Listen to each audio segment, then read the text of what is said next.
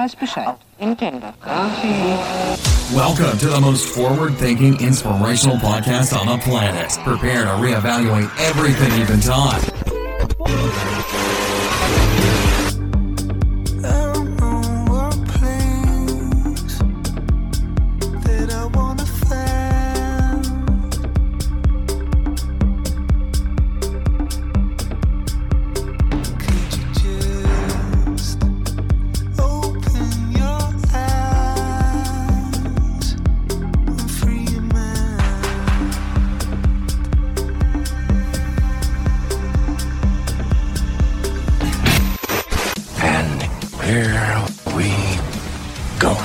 Ladies and gentlemen, welcome back to the Mental Mastery Alliance podcast. It's been a while since we've had a guest, simply because things are changing. There's a lot going on in this world, in this reality, in this realm. There's a lot going on in my world, in my reality, in my realm. Things I want to do, things I don't want to do, things I want to talk about, things I don't want to talk about. And I'm just basically, it's like I've entered a new room and I'm feeling the energy. So I'm having a lot of fun doing some solos. But today, I have this friend. And some of you have known him. He's been on the show. His name is Randy Spencer. And Randy, I know you're listening, brother, is absolutely in love with this TikToker. I don't necessarily follow the TikTok. I don't have it. I like it. I appreciate it. But if I get stuck on TikTok, that's it. It's over for me. So I stay away from it. But Randy's doing the hunting for me. So Randy Spencer, this episode is all because of you, but what he had done was introduce me to this. I don't know how to explain who she is. You'll have to check her out at the end of the show. Fascinating that she puts herself out there, that she puts this energy on. Her name is Jennifer Carmody. She's known on TikTok as JK Ultra, and she is on fire right now. Jennifer, welcome to the show. Hi, I'm glad to be here. And thanks to Randy. Yeah, there you go. See, Randy, I said, we'll probably get a shout out for you. So Randy, she's going to send you some love right now. So you said that you were not, you're withstanding from TikTok. I'm off TikTok. That's how I felt. Yeah. That's how I felt originally. I didn't want to get on TikTok. And then one day me and my friends thought it would be like a funny challenge if we all made TikToks. Okay. And then I ended up blowing up from there. So I really thought that I would never, I was so anti-TikTok. Everyone was like, you need to get one. I'm like, what am I going to do on there? Like, seriously. Well, I think the options are shake your ass. Which I think that's kind of been phased out. I don't know if people still do that. Or maybe it's just I don't see it on my algorithm anymore. Oh, it's still there. It's the first thing. Because I don't have an account. Well, I do have an account, but only on one phone that sort of sits back there. Whenever I open the TikTok, it's usually on the web or it's usually something else. So the algorithm immediately jams ass shaking down my throat, which annoys me. It has to decide whether that's the path it wants to take with you. They're like, let's just get it out of the way right from the beginning. Yeah. Are you going to hit like or are you going to scroll? And then we'll be past this. It's true. And how dare they assume, the asses I want to see shaken? I mean, how dare they? Damn TikTok. I think one of the problems that I had with TikTok initially was that I understood the algorithm was created to reward ass shaking.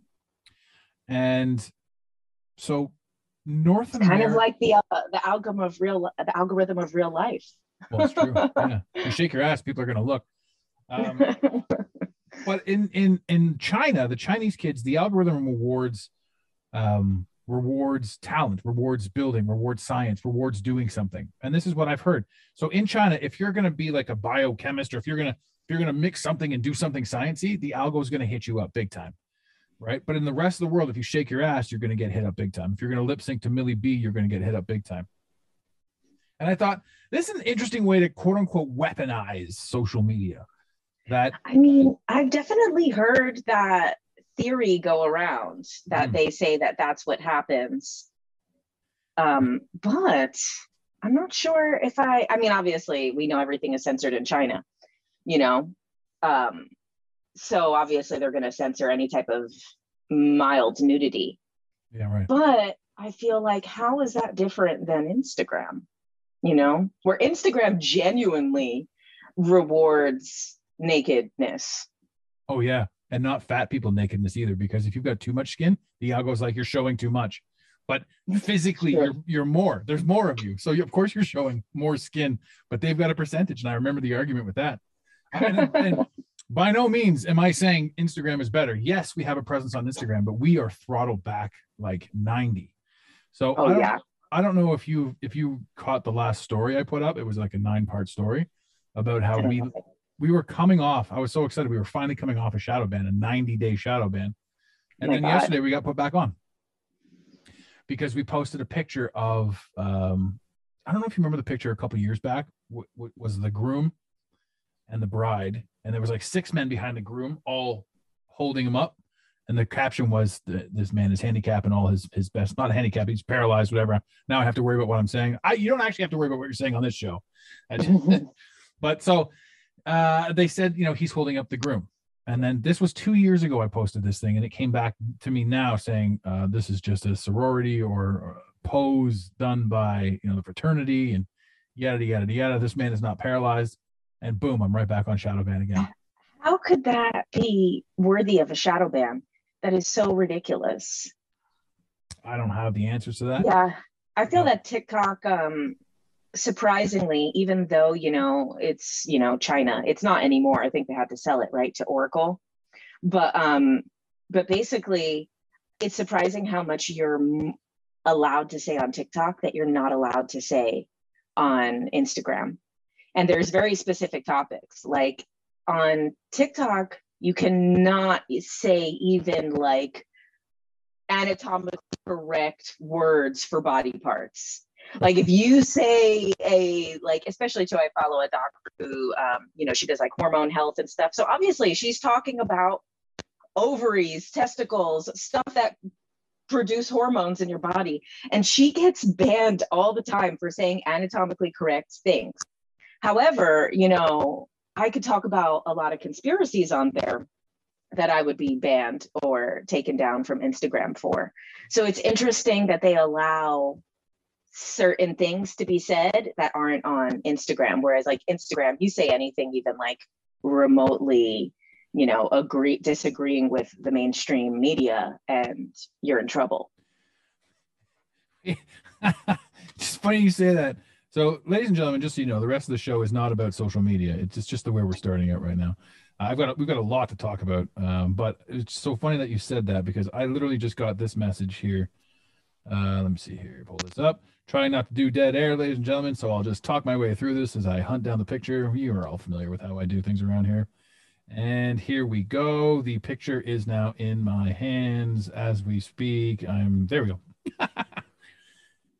So this is legitimately the help center on Instagram. It says, debating social issues. Content may be subject to reduced or disabled monetization if it depicts or discusses the following subjects in a polarizing or inflammatory manner: race, gender, national origin, age, political affiliation, ethnicity, disability, sexual orientation, socioeconomic class, religion, or immigration. So if you say anything that anyone may or may not be... And we know what they mean by polarizing. They don't mean polarizing. They may being on one side, one specific side. That's right. Because obviously, and I don't have any political affiliation. I don't believe in either side. But obviously, liberal people are allowed to be polarizing. They're allowed to be polarizing on social media. It's really more the less popular side in the younger generation that's not allowed to be polarizing.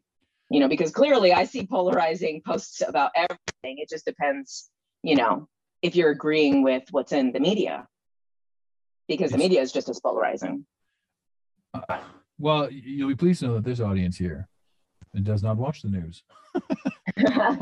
Good for them. Yes. No, these guys are amazing. Not have mental mastery if they did. Yeah, it's true. No, it's true. There's so much that we talk about. There's so much that we discuss on all these topics. And the idea, I posted the other day about I remember what the post was, but the comment stuck with me, and she said, "I can't watch the news." Oh yeah, it was the picture of Drake, and he's like, "This is me getting my news from memes because I can't watch the actual news."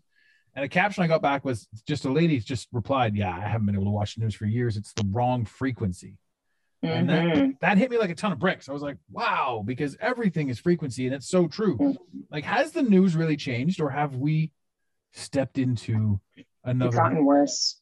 So it has changed. So it's not just It our has. perception of it. Have you seen Network, the movie from the 70s?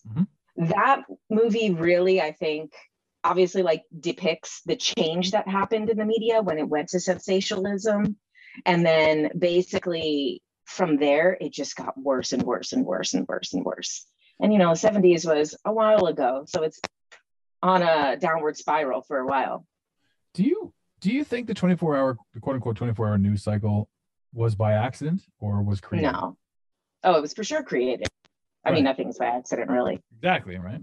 So then the plan, even in the 70s, was to usher in just a constant barrage. Oh, for sure. But they saw why, because basically the more sensational it was, the more polarizing, the more divisive it was, the more the ratings, the sales of the newspapers, you know, the people talking about it. So, I mean, it's kind of, that just kind of got spread out to our entire culture, because that's also the way we do regular media now. And you see regular media is starting to fit into that. Like, for example, the TV became like our regular media like 10 years ago. And then now we're seeing that the reality stars are really getting arrested. Like now it's like they're turning into the news. The entertainment became reality. And now that's not enough. That's not enough connection for people. So they're like, oh, now we need to see people like from the Housewives getting arrested, actually really going to jail on the show. It's like, it's kind of bleeding out into all forms of entertainment, the same sensationalism. And I've said it like 100 times on this show that I'm pretty sure that the actual television itself was initially invented. The whole reason it was invented was to eventually get us to where we're completely attached to it, and we're believing that the reality that this is the way it is. I mean, if you look at, was Universal Studios, their logo was a globe before anyone had ever known what a globe was, right? In the 40s, before anything had ever gone up there, that thing flying around the globe, right? How could they know what it looked like? Nothing had been taking pictures of it. So this is one of those little subtleties that, you know, the universe or those watching it never really paid attention to. How could we possibly know what the globe looked like, right? Now, so if we jump from, you know, if we're jumping from television to this, that, and the other thing, there's a good segue, because Randy, if you're listening, which you are, you said that Jennifer doesn't believe in flat Earth. And this was a funny thing for you to state, for you to state, Randy. No, I bet you feel like you're part of the show now. Because I also don't believe in flat Earth. And the interesting thing about that is, you know, there's a lot of people on the show right now that might be like, hey, wait a minute. I'm like, no, I went through it. And to me, the idea of it was very much a gateway. It broke free it made you ask questions about globe, which we never did before. If you're not asking questions, then what are you doing, right? So once you sort of ask the questions about globe, you see flat. Or you ask questions about flat, you're like, all right, well, this makes sense. That makes sense.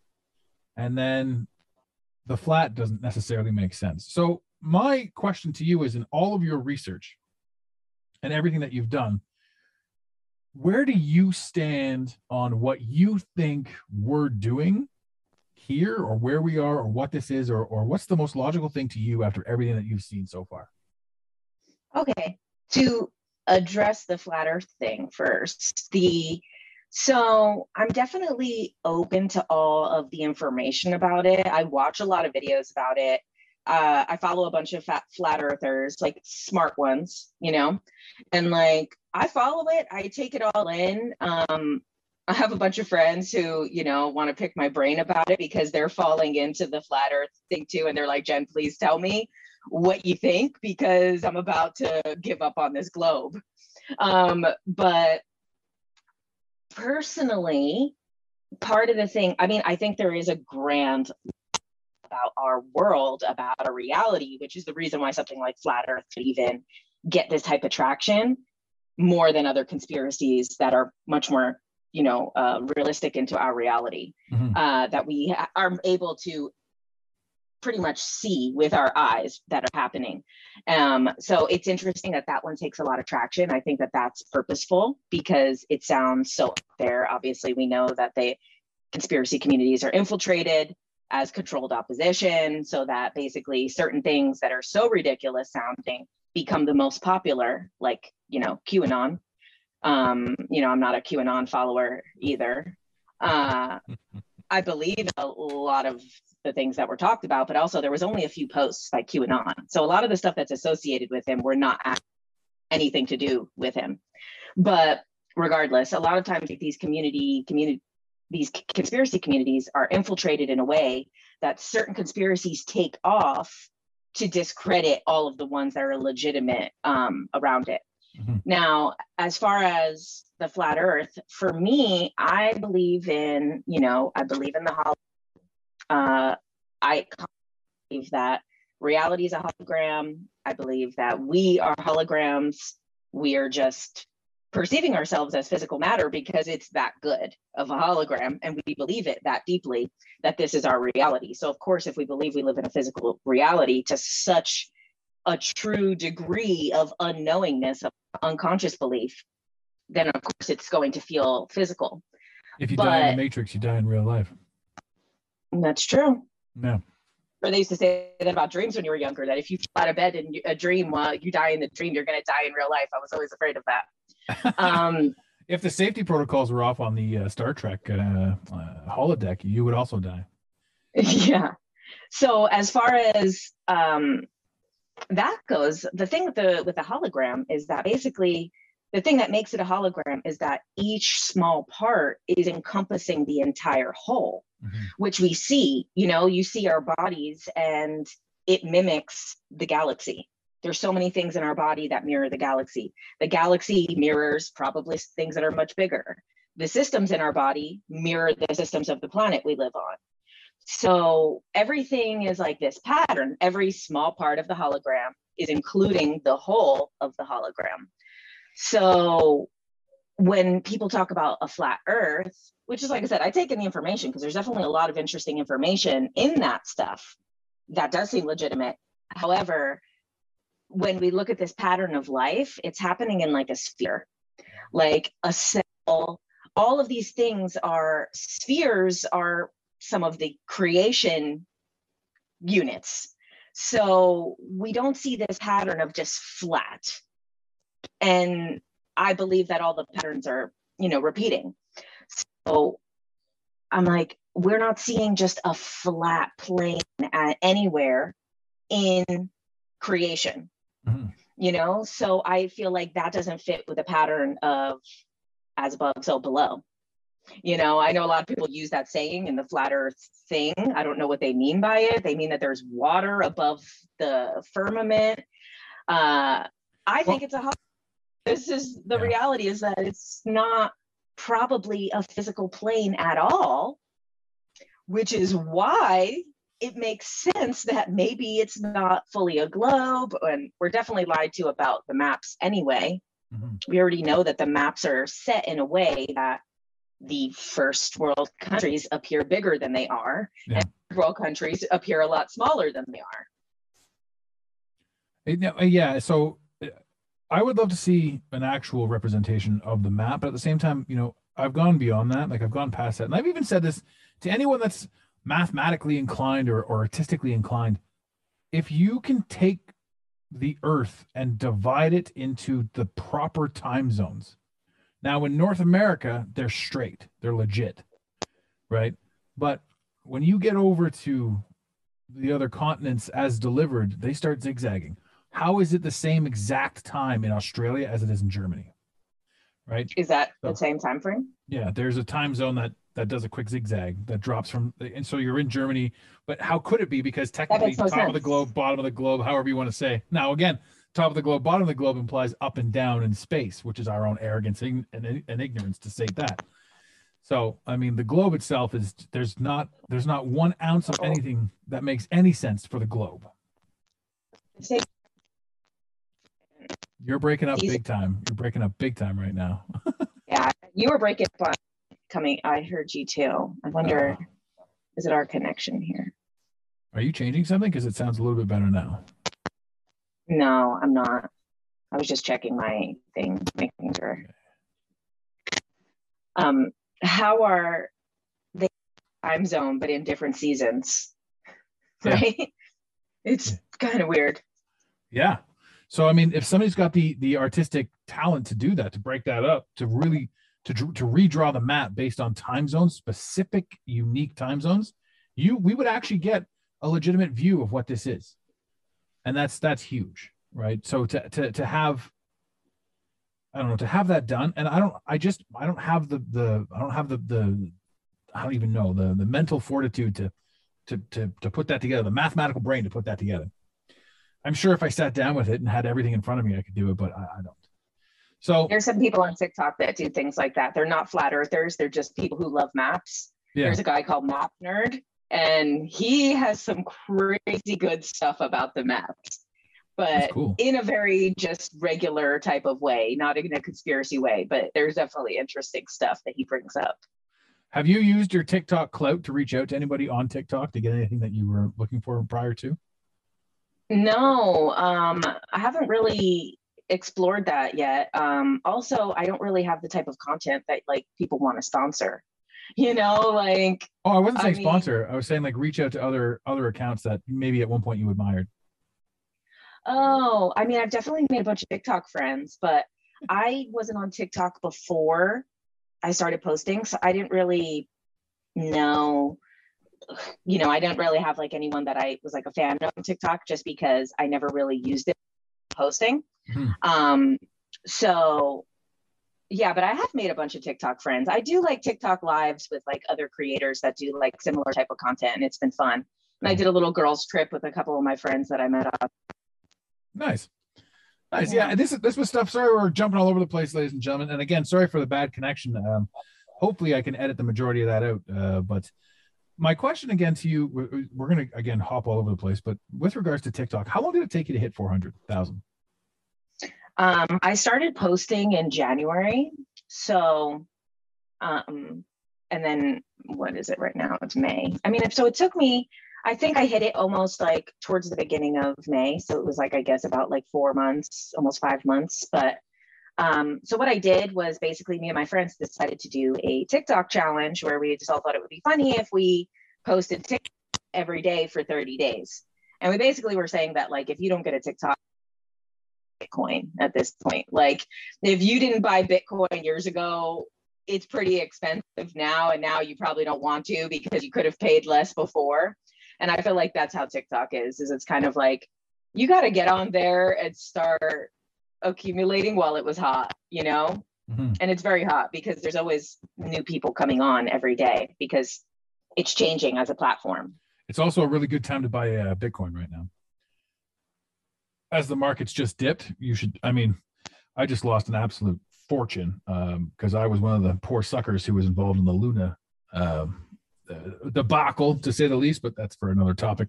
But I'm the worst with that stuff. I literally always, I'll buy at a good time, I sell at the worst time. So it's a mess. It's frustrating. Well, I think now's the time, like if you've got a small amount of disposable income with regards to crypto, now's the time to just buy in and hold it for a couple of years. Certain specific coins are going to go up, just natural. So, I mean, but crypto too is one of those things where, you get a lot of crypto heads, like you were talking earlier about QAnon, and you were talking about, all the other, the misinformations and the crossings of the conspiracies. And for me, one of my favorite quotes is by Alan Watts, and it says, use psychedelics much like a telephone. And once you get the message, hang up the phone. And I love that. So there are people who abuse psychedelics. They're constantly on them, right? There are people who microdose, which is really good for you. It helps you realign and readjust almost everything inside your synapses in your brain and how it works. And then there are people who hero dose. And Watts was a big fan of the hero dose, which is 5 grams of mushrooms all to yourself in a pitch black room. And you just ride it out. To me, that sounds insane. But my friend does that, and she did it on the day of the like insurrection or whatever that happened on January 6th when they stormed the Capitol. She had just taken her 5 grams and for some reason put on the news randomly and then had the worst trip ever. Ridiculous. In the dark, thinking about the insurrection. That's stuck in your head now. Yeah, that was a bad idea. But yeah, so QAnon to me is the same follow through. QAnon, and this is one of those things too, because there's a lot of Trump supporters. And at the very beginning, we were a Trump supporter. We the royal we. Of the show. Yeah, I supported. I threw a lot of messages out there, and I still support what he stood for. And what I mean by that is Trump shook the system, right? I'm watching this, and even though, it was between Trump and Hillary, right, at the time, so we don't want Hillary Clinton in there, and Trump wins, and you realize that, this was a guffaw, a snafu, and he's in there, and he's doing all the presidential stuff, and it's all great, it's all fun and games, and I remember saying to myself, he's doing a good job, but like, Donald Trump is the president. Donald Trump, like, it's just funny to say Donald Trump is the president. But what it really did was it shook up the system. It allowed us to understand that it's bullshit. It really pushed the narrative of the presidential position is garbage. It's unnecessary. It's irrelevant. It's a scam. So what Trump did, and QAnon and all that sort of stuff, because everyone's like, Trump is QAnon and blah, blah, blah. QAnon dropped a lot of good hints. And much like psychedelics and much like all that sort of stuff, once you get the message, hang up the phone. You don't need to suck on his every word. You just need to be aware that things aren't what they appear to be, because he hit some truths. He dropped some bombs, Q, and he dropped some bombs, Trump. So what Trump started with aggression and robust, powerful, just boisterous self has been completely followed up with the absolute imbecilic Joe Biden. So what Trump started to show people of how fraudulent this whole network is with that aggression, it has been followed up with how fraudulent this whole network is by blatant and total incompetence. And the funny thing is, nothing's changed. There are still people at the borders. There's still this, there's still that. It's just the media no longer talks It's about actually worse. Yeah. It's actually worse. You didn't think it would get worse after the pandemic, but it's actually worse. Yeah. Well, you live in LA too, which is like, it's crazy. When the pandemic started, our fearless leader over here, he was mimicking everything that the pedo that Gavin was running, Newsom. Yeah, that he was everything that he was doing was then being mimicked over here. So whatever happened to yours state happened to us like 2 weeks later. And then it's a little easier. I mean, at least my perception is that it's a little easier to enforce in Canada than in a place like LA, because LA is obviously not what it appears to be, to the outside.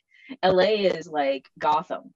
Mm-hmm. So nothing is really that enforced here. I mean, obviously they were checking, restaurants were checking to make sure you're vaccinated so you could have a meal, but all the other lawlessness was everywhere.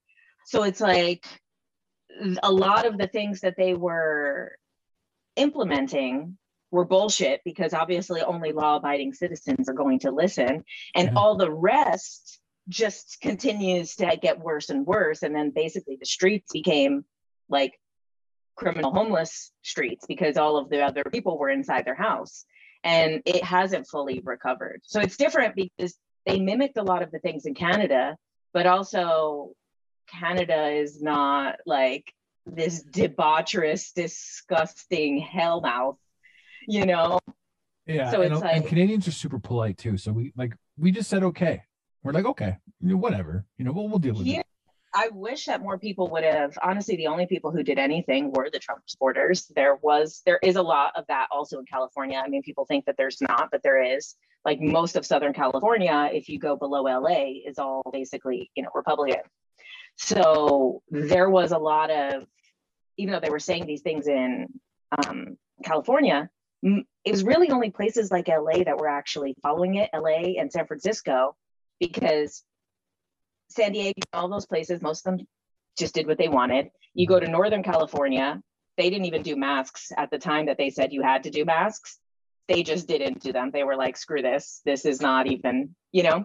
So it definitely was portrayed one way, but that was also very like, which sucks because then that became the model for other places when it wasn't even working here. No. Did you catch any of the truckers in the Canada capital, Ottawa? I mean, I saw this. I watched. So what's funny about that is basically Trudeau declared war on Canadians with the riot act or whatever he did there, and he was gonna, like, it was getting really, really tense, and then of course we all went to war with Ukraine. Yeah. So that, I mean, the whole narrative shifted like instantly and overnight. All news dropped the cases of COVID and all this. They just didn't give a shit. So now that people are starting to, you know, post about the war less, all of a sudden people are getting sick again. Yeah. Yeah. And that's, you know, they're gonna have to reintroduce the fourth wave. But what happened in Ottawa was, this was really cool. So a lot of people that used to make, because my hometown is Ottawa, that's where I came from. And I like how I defined hometown. Just in case anybody didn't know, I added some backstory to where I came from. You're watching the news and talking about how terrible the people are and how the protesters are rioting and they're violent and they're this and they're that. And then you look out the window and they're giving away free food. They've got barbecues on the street. They got bouncy castles set up, right? So that families and there's people are coming to my house, coming to my shop. Feel free to use the washroom, all this sort of stuff. Everybody was unified in peace. And true to form, Trudeau, I don't know if you saw the one where Trudeau, you know, he said, go, the riot act, whatever it was, like, go, the emergencies act. And then they started taking people out. Like, this lady got run over by a horse, and you can see her walker. She's on a walker, got knocked over by the horse. The walker gets tossed. Then all the news media was like, people were throwing bicycles at our RCMP horses. Meanwhile, this was what they were talking about. They were talking about this. The horse got tripped up on the walker that he basically tried to kill the woman with. Right? Oh my God. So that woke up Ottawa. When the normies were looking at this stuff and they were watching, I say normies and I don't mean derogatory, I mean the people that hadn't yet, you know, seen certain things. They're watching the news. No joke. Here's the TV. There's the window. They look outside. They're like, this ain't what that is. Right. And it was absolutely crazy. So it's no surprise whatsoever that, you know, that you're that what you're saying. You know, what blows my mind too is a friend of mine, Tommy G, he did this whole rant on Gavin Newsom, and he pulls up Newsom on either his Twitter or his Facebook, whatever. He had this picture on his thing where, like, in the very faint in the background, this guy, he's got the finger up, but he had it curled down, and then he had it digitally edited, so it was the boy love triangle, his finger, right? And so that was the whole Newsom thing. Like, Newsom's like, why would that be in there? Like, you know, I don't even know what happened to Gavin Newsom, because he was everywhere for a million years, and then they all just disappeared, right? And the Fauci disappeared, Newsom disappeared, and then there's some new guy running New York, and he's a crazy person and nobody's really paying attention to anything right now, because no one's paying attention.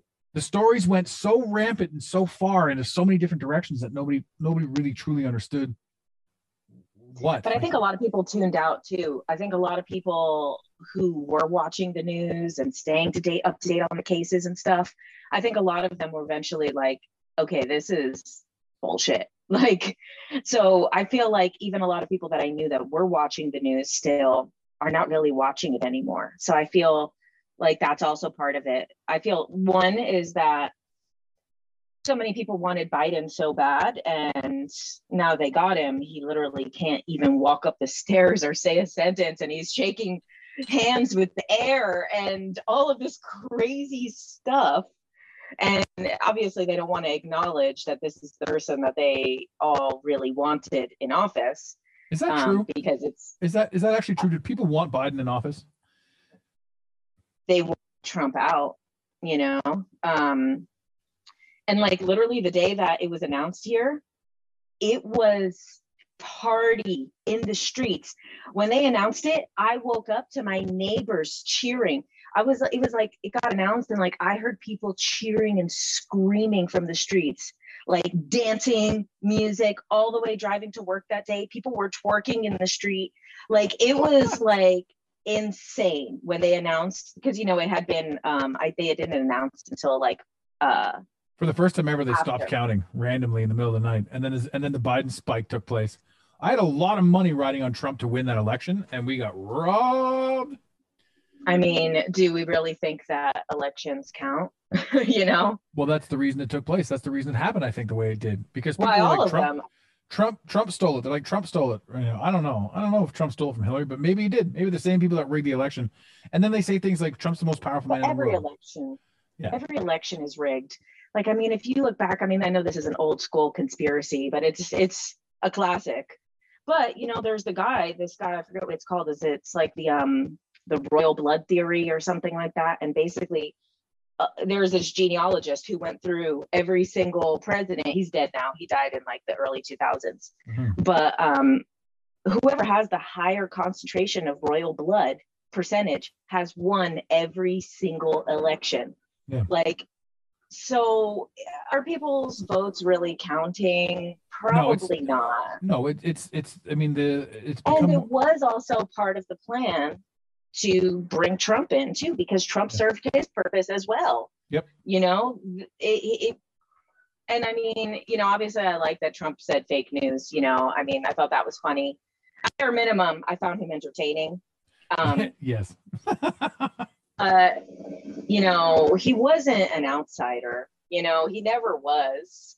He was the insider of insiders. Oh, yeah. You know, it was like there's no one that's more inside that clique and crew than Trump. Yeah. And I mean, I was a Bernie supporter. I loved Bernie. Obviously, Bernie got, you know, robbed in 2016 by Hillary. Sorry, this is what they do in LA. You might hear them just circling with helicopters. They're circling but I mean, it's all because you're on the show, right? Because you're on that's yeah, exactly. Yeah. They know. Yeah, obviously Bernie would have won in 2016 if it was not completely rigged which it's easier. It's even, all the elections are rigged. Primaries are even easier because it's only one side deciding.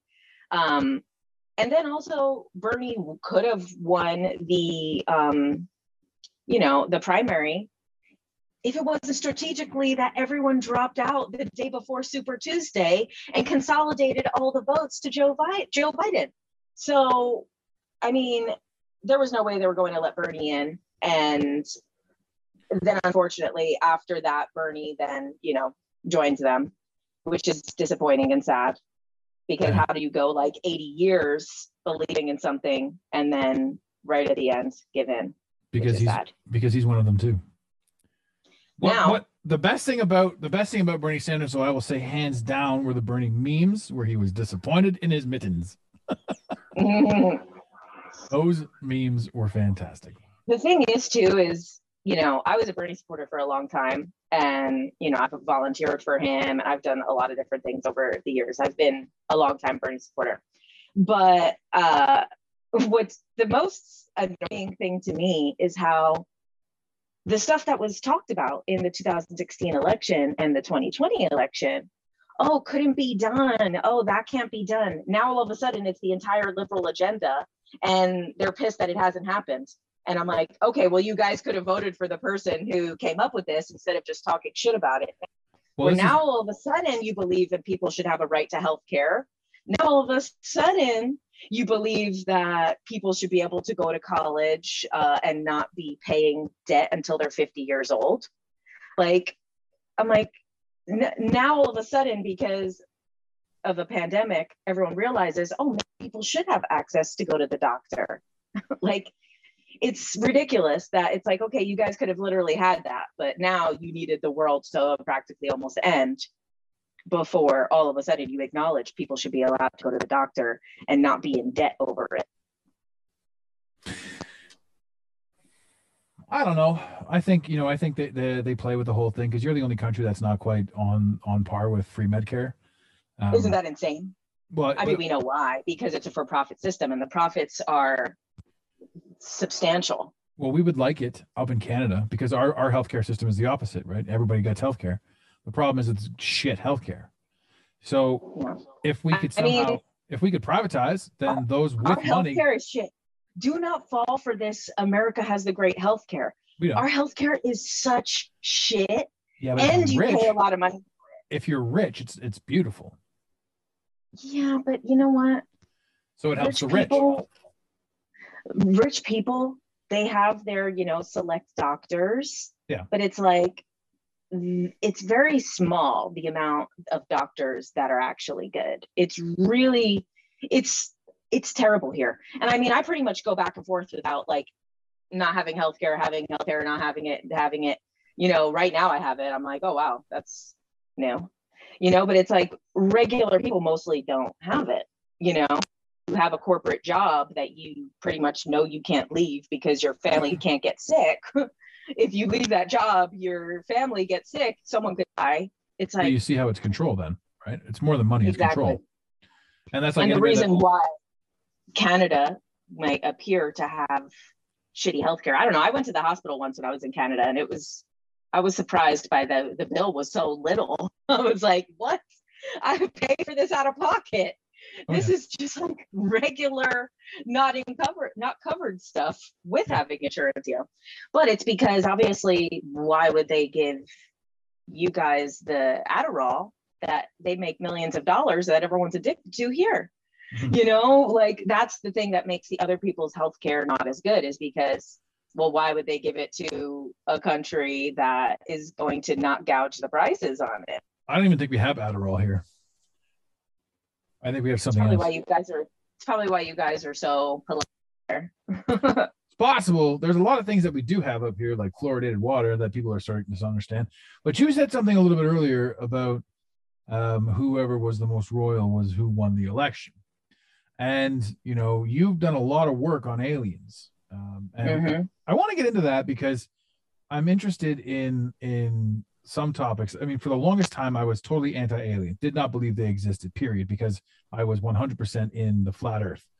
And then people are talking about interdimensional, people are talking about moon bases, people are talking about this, that, and anything. I'm like, you're all fucking crazy. Now, that comes from, an arrogant standpoint, an egoic standpoint. When you start to wake up and when you start to travel down these roads, you're like, fuck, what I know is right, and what you need to know what I know.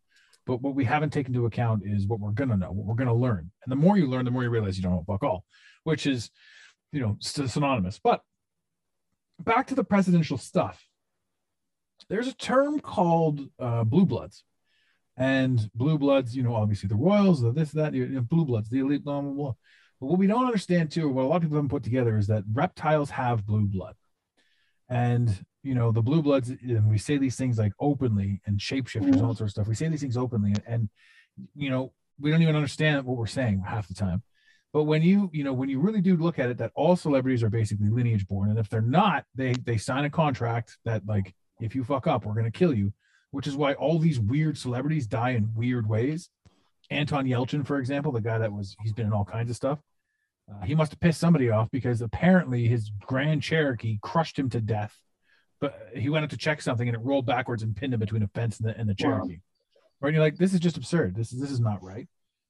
And then you hear, anyone that goes against Oprah Winfrey, Tom Hanks, all this sort of stuff, they get in trouble. And it's funny because, all these people that, back to the Me Too movement, this was, to me, what happened with the Me Too movement was maybe somebody started something, but it was absolutely hijacked. And if you weren't on par with where they were going into the COVID era and where they were going with, like, if you were somebody who was in the limelight or in the know, and you weren't going to support this prison-like sentence and this prison-like state and this lockdown and this medical lie, if you weren't going to support it publicly, you were about to get ousted. And I think that's what the Me Too movement became, because they started throwing men under the bus, women under the bus, believe all these people, believe this person, believe that person. And then there was no more court of public appeal. There was no more court. There was no nothing. It was just, you could say anything and be done with it. And if you got a taste of it, like Josh Hader, for example, the pitcher for Milwaukee, you get a taste of it and you're like, holy shit, like this guy was in the middle of pitching the All-Star game and somebody released tweets from years ago that he had said when he was like 15, right? And then, so it's like, okay, so now he's like, the crowd's booing him in the middle of his set. So maybe he like backtracked or reneged and changed his position. I'm just using him as an example. I don't have any facts to all those naysayers that want to yell at me. Him as an example. And then the people that are just like, I'm not doing it. Like, we're not going along with this. We're going to expose this. We're going to say something about it. The ones that were really pushing it, like Avicii and Chris Cornell, like they got completely wiped out. Robin Williams. people that are just fed up with the way it is. And then you can sort of even look back to, this goes into the aliens thing. There are people that have contracts, obviously, and I'm sure you've done a little bit of work with soul contracts, so the contract that you hold. But the contracts like Tupac, for example, when, I don't know, I don't know if you were around when Tupac was a big deal, but when he left, it's almost like his contract was up. And back in the day, it was very easy to fake your death because you just stopped pointing any mainstream camera at him. So he could just leave. And people had a hard time understanding that aggression. They're like, no way, the guy was too famous. He wouldn't do this, that, and the other thing. So those that are, that disappear at a young age, that die young, that don't, I don't know, that it's almost like they fulfilled their necessity here and they were allowed to leave. It's not a death. It's just, they're just gone, right? They're just gone. And where they go, we don't know, because with regards to flat Earth, I'm sure you've seen the extra Earth theory. There's all kinds of interesting maps that say Agartha and all the stuff is on the outside. Admiral Byrd had stated that there's a continent the size of South America, on the other side of the ice wall, all this sort of stuff. So, there's so many possibilities out there. I don't think I'm actually asking a question. Maybe I was starting to ask a question. I don't know, but what's your take on that sort of stuff? Like, have you done much work on all of that? Yeah. So. Yeah. Okay. So as far as the blue bloods, a lot of aliens have blue blood. It's because oxygen levels on where they're from. So, the oxygen is like basically what makes our blood become red. So there's a lot of different species that they don't in as the main component of their air on their planet. So there's a lot of different beings that have blue blood, and we see this throughout all of like ancient cultures. We see it in Egyptian culture. You see some that like the paint is not off. A lot of them do have blue skin. Thoth is oftentimes a blue skin. Shiva in Vedic, Vishnu, all of these different things. Aztec cultures, they have blue paint on a lot of the remains. So this blue skin, blue blood is something it's probably very common on a lot of planets from what I've looked into. It's one of like the primary outer appearances, more so than here, we have like, Avatar. Black and white. Yeah, exactly. Yeah. And so that, yes, the blue blood for sure. I do believe in that whole thing. You can go and look at all of the lineage of every politician, especially monarchy, all of them, the same bloodline goes back. It goes back to Dracula, to Vlad the Impaler. It goes back to Muhammad the Prophet. It goes back, like, these people are all, the queen is direct descendants of these people in the same bloodline as the queen. And we also, like, I remember learning in like 5th grade that the royal families were interbreeding with brothers and sisters and cousins because they didn't want to dilute the royal blood. So I am a believer in that, that whole entire thing, because then you also look at the elections and why does the person who has more of that blood always win? That can't be a coincidence. Mm-hmm. And so I do believe in all what you were saying about, say, like the Me Too movement. Me Too was created by CAA, which was their way of protecting their own asses because of the stories of CAA that didn't get out. The stories that I've heard just from living in LA and knowing people who work there. Are you saying CAA? Mm-hmm. What does that stand for? The Creative Artists Agency. It's basically the people who are the managers and celebrity. So, because in Canada, this is crazy. In Canada, that's roadside assistance, CAA. So, ladies and gentlemen, we're not talking about roadside assistance. They didn't start the Me Too movement. No, CAA, the Creative Artists Agency. And if you look on Google Maps at the CAA building from the aerial view, it's freaking nuts. It's literally the Illuminati triangle with the eye. Their whole entire building in LA is shaped like that when you look at it from the aerial view. And it's just crazy. And it's like 12 Constellation Road, like every single thing around it is a cult, everything. Mm-hmm. So that's where, those were the same people who told Rose McGowan when she tried to to them about Harvey, they're saying, oh man, he said he wasn't going to do that to you, and then did nothing about it. These are the same people who had been basically pimping out girls to Harvey for ever. So part of bringing people like Harvey down was really just a way to cover their own asses. And, you know, they just get all these girls in line who these people who were faces of the Me Too movement were bullshit too. Mm-hmm. You know, a lot of them were people who I've already heard the stories about them living here for all these years. Those girls, you know, a lot of them were clawing at each other to be with people like Harvey. So, you know, that's all part of a whole agenda. Obviously, that is something that was happening naturally. That happens with every movement. The only way a movement is going to happen is when it's coming up from an organic place. You can't just be like, oh, we're going to start this movement for women out of nowhere. It's like, oh, there's this underbelly that's happening in the culture that women are getting to this point. Let's hijack it. It's the same thing with, you know, the hippies. You know, there was an original hippie movement that was naturally happening. Then, same thing with Black Lives Matter, all of these things. These are things that are genuinely happening inside of people because they can't just make it up out of nowhere and everybody just joins on. Well, Black Lives Matter was the ultimate cult. Like it was like, how could anyone anywhere at any point stand against Black Lives Matter? Just the way they've worded it, right? It was magic. But that was an infiltrated CIA job that was designed to divide and split everybody. It's based on a real thing that was really happening with, like, obviously, you know, the things that were happening in the world, but also that was what was happening in the collective is people were getting, and this is, you know, basically they prey on people who want to do good, who want to help other people, and then they manipulate them into basically, you know, whatever being, I don't know, they're minions of some type of belief system. But all of these movements are happening organically as a natural flow of humanity, and then they just infiltrate it in key parts with key people, key figures, the public, and then they just hijack those whole things.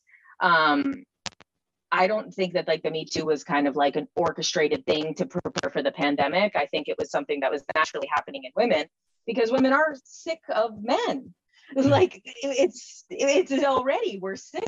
And it's especially too, like my generation, I feel like we're, you know, I'm in my early 30s. So like, I feel like this was also because of my generation a lot, kind of growing up in a time where there wasn't as many gender roles, but still having this like weird thing that we needed to like abide to.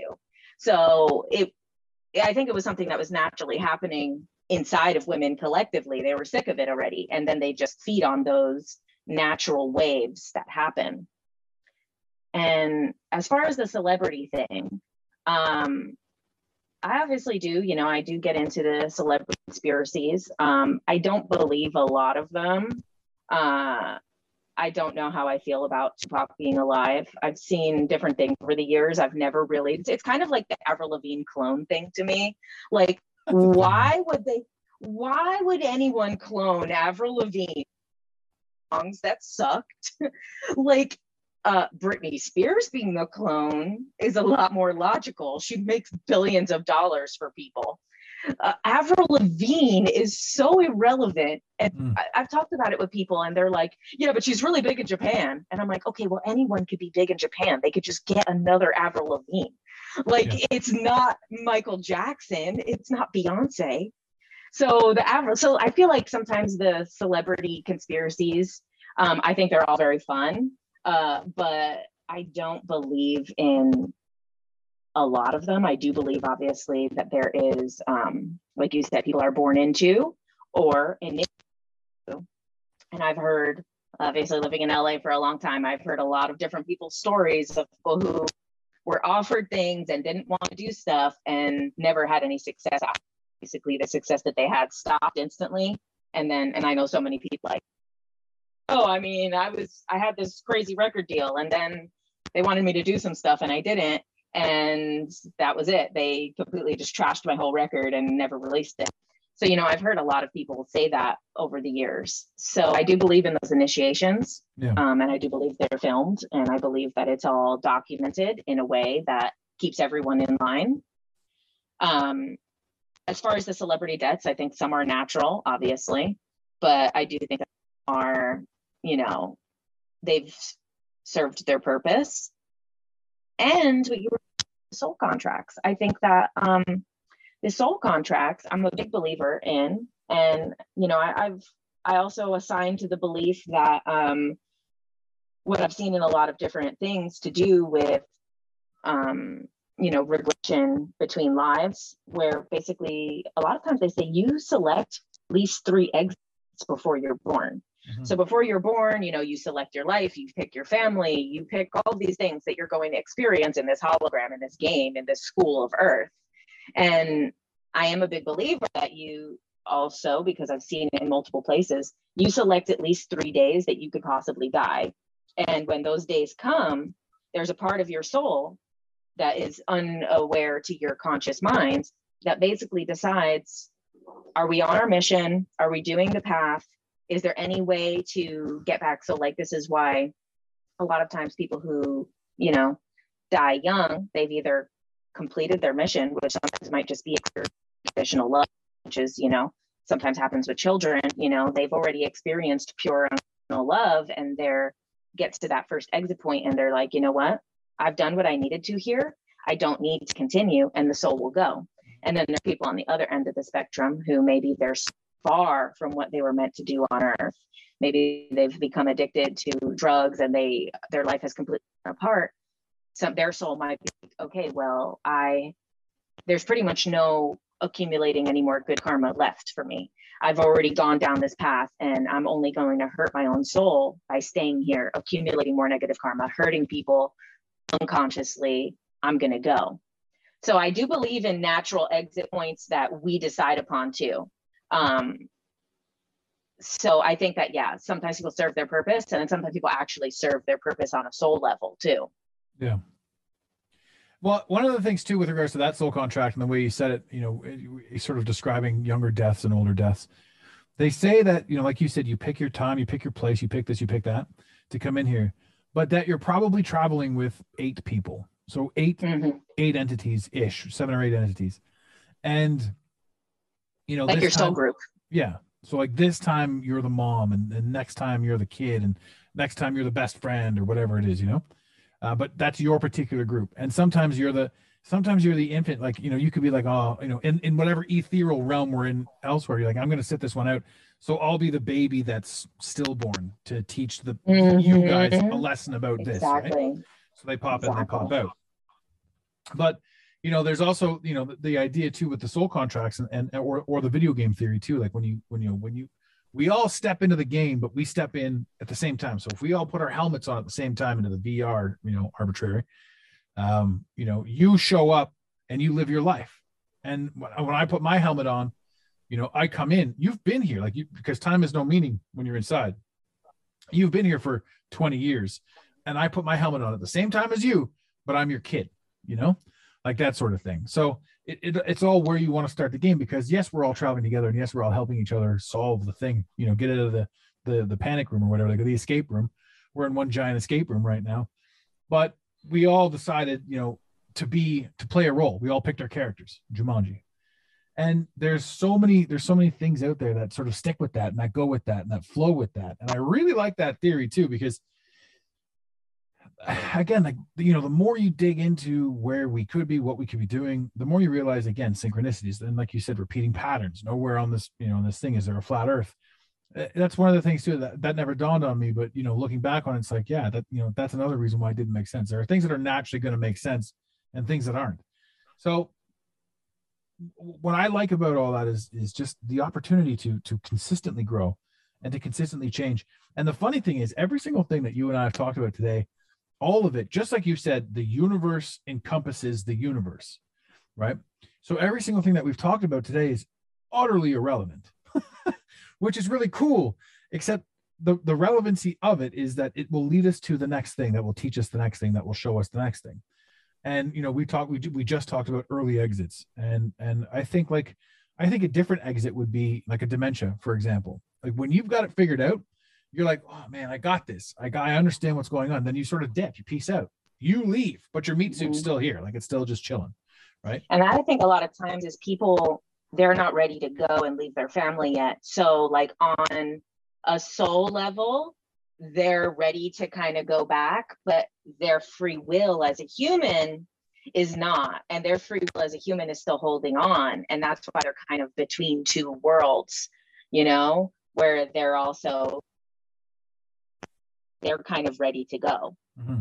But their body is like, no, I have kids here. They need, can't, you know, and that's, I mean, the same thing too with ghosts, you know, sometimes ghosts stay because they're not ready to let go of their family. Have you ever encountered ghosts? So the house that I grew up in was so horrifyingly scary and old. Where'd you grow up? I grew up in Jersey City, but I grew up in like a house that was, so it was like in the ghetto, but it was like built in like the 1800s and was falling apart. Now, was it a ghost or was it Pauly D? Well, I basically like completely shut off anything like that. There would be like shit like walking, sounding. I'm like, nah, man, This house is just freaking. So I don't have any type of I have no type of extrasensory. That's funny. Towards ghosts, and I'm like, I definitely shut that shit down from living in a scary ass haunted house. I could just picture a young you. Nope, not happening. Yes. Although aliens and stuff like that, yes, I'm much more open to cosmic encounters. So you've done you did like a 30-part. You know, we've been on the show now for an hour. We haven't even gotten to aliens. You know, I don't know how much time you've got left. I've got all the time in the world. All the time in the world. I like it. So, and also my time's not real, sure. So yeah, that's a huge one that I'm working on right now too. Like in my mind, not working. I'm not drawing up a chalkboard here, but like time's not real is such a miraculous concept to me, and you know, we think about it. We think about our youth. Like time is totally real. I remember being a kid. I'm like, there's this thing in me right now that's longing for something that I don't know where it is, and I'm fulfilling it in like, I don't know what the tone is. The tone is, but it's like photographs of like a certain ambiance. I'll send one to you later. I'll make one the post for the show. Maybe if I remember to do that, but it's like my soul is hunting this thing, and it's a time thing. You think, but is it? You know, it's a place and time. Like I don't even know how to explain it. Like a green tinge, and you know, like an older car sort of running in the distance with its taillights on, and maybe one blinker just going, and it's sitting in the driveway, and there's a haze all around, and you can see the street lights on. Nobody's on the street. It had just rained. There's a little bit of mist. I'm painting a picture. Like that's. That whole essence and image and ambiance. So is it like the 80s? Yes, 100%. I was going to say the 80s, but you're like 30 years old. So I'm like, she doesn't even know what the 80s is. So I'm not going to go there. But yeah, it's the 80s. And that's the moment in time. And it's weird. It's just this moment that my brain is hunting. And the algorithms, back to the algorithms, it's showing me this stuff again. Like, it's just a phenomenal thing. Like, how did you know it was the 80s? I mean, I was seeing it in my head. You were describing it. I was seeing it. Oh, perfect. That's perfect. That was descriptive. I'm good at figuring things out. I mean, man. So I can connect dots. I love it. So yeah, tell us a little bit about your aliens, your theories. You know, where you've gone, like how you got to that, and one last thing about about TikTok. What made you, out of all your girlfriends, decide that you're going to start talking crazy stuff? Because everybody thinks you're crazy until you start talking about it and it starts making sense. So no one actually thinks I'm crazy. That's perfect. Yeah. You know what? As far as that, I have always been that person that has always been into this stuff. It's not like I recently got into it in the last years because it's been in like the collective. I was that person like in the 4th grade, like trying to be like, can I read my journal entry in front of class? And it's about meeting aliens, you know, like I literally, ever since my whole family had an alien, UFO encounter when I was younger. So in like 1993, we pretty much, there was like, I think like 7 of us there. So that's always been, since I was 5 years old, a part of my life. So young you instantly shuts down ghosts. Nope. But the aliens, they're a thing. It's different. I love the aliens. Ghosts, no. But that's also too, I mean, when it comes to the soul stuff, I don't know if, not too much circling back to what we were talking about, but with these soul contracts and soul groups, I don't know if you're a believer of this other phenomenon that people talk about with being like star seeds or 3 waves of volunteers or indigo children. I love that. We're basically, there was this structure for almost ever on earth where you would go in with the soul family and you were a part of your group. And then in recent times, starting from, the beginning of it started in after World War II, and it happened in waves since then, where some of the souls come to earth, not with their soul group, and they're coming from other places. So I've always kind of resonated with that, even though I didn't learn about it until maybe like 5 years ago, that this was a thing where, because even when I learned about the souls and the soul groups and all of that, I loved the information, but I never felt like it was fully talking about me. And I was like, oh, like, I love this. I can see this, how it works. I'm like, but what about me? I feel like I'm not here with my soul group. And, then you learn about these other things, is there is a lot of people who their souls are actually doing the earth school. They're incarnating here now to help with the earth shift, to help people figure out this information of how to shift into a higher consciousness, how to shift off this new world order timeline. So, that also goes back into like, me having an alien experience when I was younger. I always felt like I'm that type of person. I feel if I go out into nature, I'm going to look up at the stars. I don't really look at the nature, like it's like, that's kind of, I'm a little bit more like cosmic than she out there than fairy. Although I got my fairy friends, I'm not really so the ghost thing is very earthbound spirits too. So I don't feel that much connection with that. Did you say you have your fairy friends? Oh yeah, I have a lot of fairy friends. Have you seen the movie with Will Smith, something Bright? Maybe it was just Bright, where he's the cop and he's working with an ogre? No, I did not. Yeah, you got to check that out. It's I believe that there's a lot of truth in movies. There's a television show on. There's a television show on right now called "The Man Who Fell from Space," not to be confused with the David Bowie movie from the 70s. The man who fell to Earth they're dropping secrets left, right, and center about everything. I'm like, I can't believe they're just putting this out there, right? But I mean, it only makes sense. We also know the rules of free will too, because they're not really imposing on people's free will if they are blatantly telling people the truth. Yeah, and it's just people's opinion whether they want to believe in that or not. But this is why I don't really watch too much stuff recently, and also a lot of times if I do watch something like along those lines, I kind of just say I don't consent to that reality, because otherwise that is, they're playing with our free will by showing us all of this new world shit and all of this stuff about the truth about our reality, but then everyone thinks you're crazy if you suggest that could possibly be real. They can think I'm crazy all I want. I have a lot of fun with it. But yeah, so Bright, I think it was Bright. I mean, I'll take another look at that, but that's one you should definitely check out with regards to fairy friends, because those people they're so simple, they're so little, they're so beautiful, they're so magic, these fairies, and they often don't even know who or what essence they truly are. And that's a damn shame. That's a damn shame, because when you can see somebody for what they are, they're beautiful. These people are anyway, but there's pros and cons to all of them, but I'm sorry to cut you off. I love the fairy people, and I love fairy people too. I mean, I love all the different types, yeah. I mean, not all reptilians are bad either, I don't think so. I've talked about this one too. There's a covenant, and it like you said, it deems that we have to tell you the truth. And the covenant is, when you quote unquote get an elite and ask them specific questions, they will give you specific answers. I think it was Dale Carnegie, Interview with the Devil. That book, or is it Interview or whatever? But that is it Outwitting the Devil? Outwitting the Devil, yeah. Napoleon Hill, yeah. How so close? Dale Carnegie was his mentor, anyway. That's the one who he was also channeling. He channels him in the beginning of that book.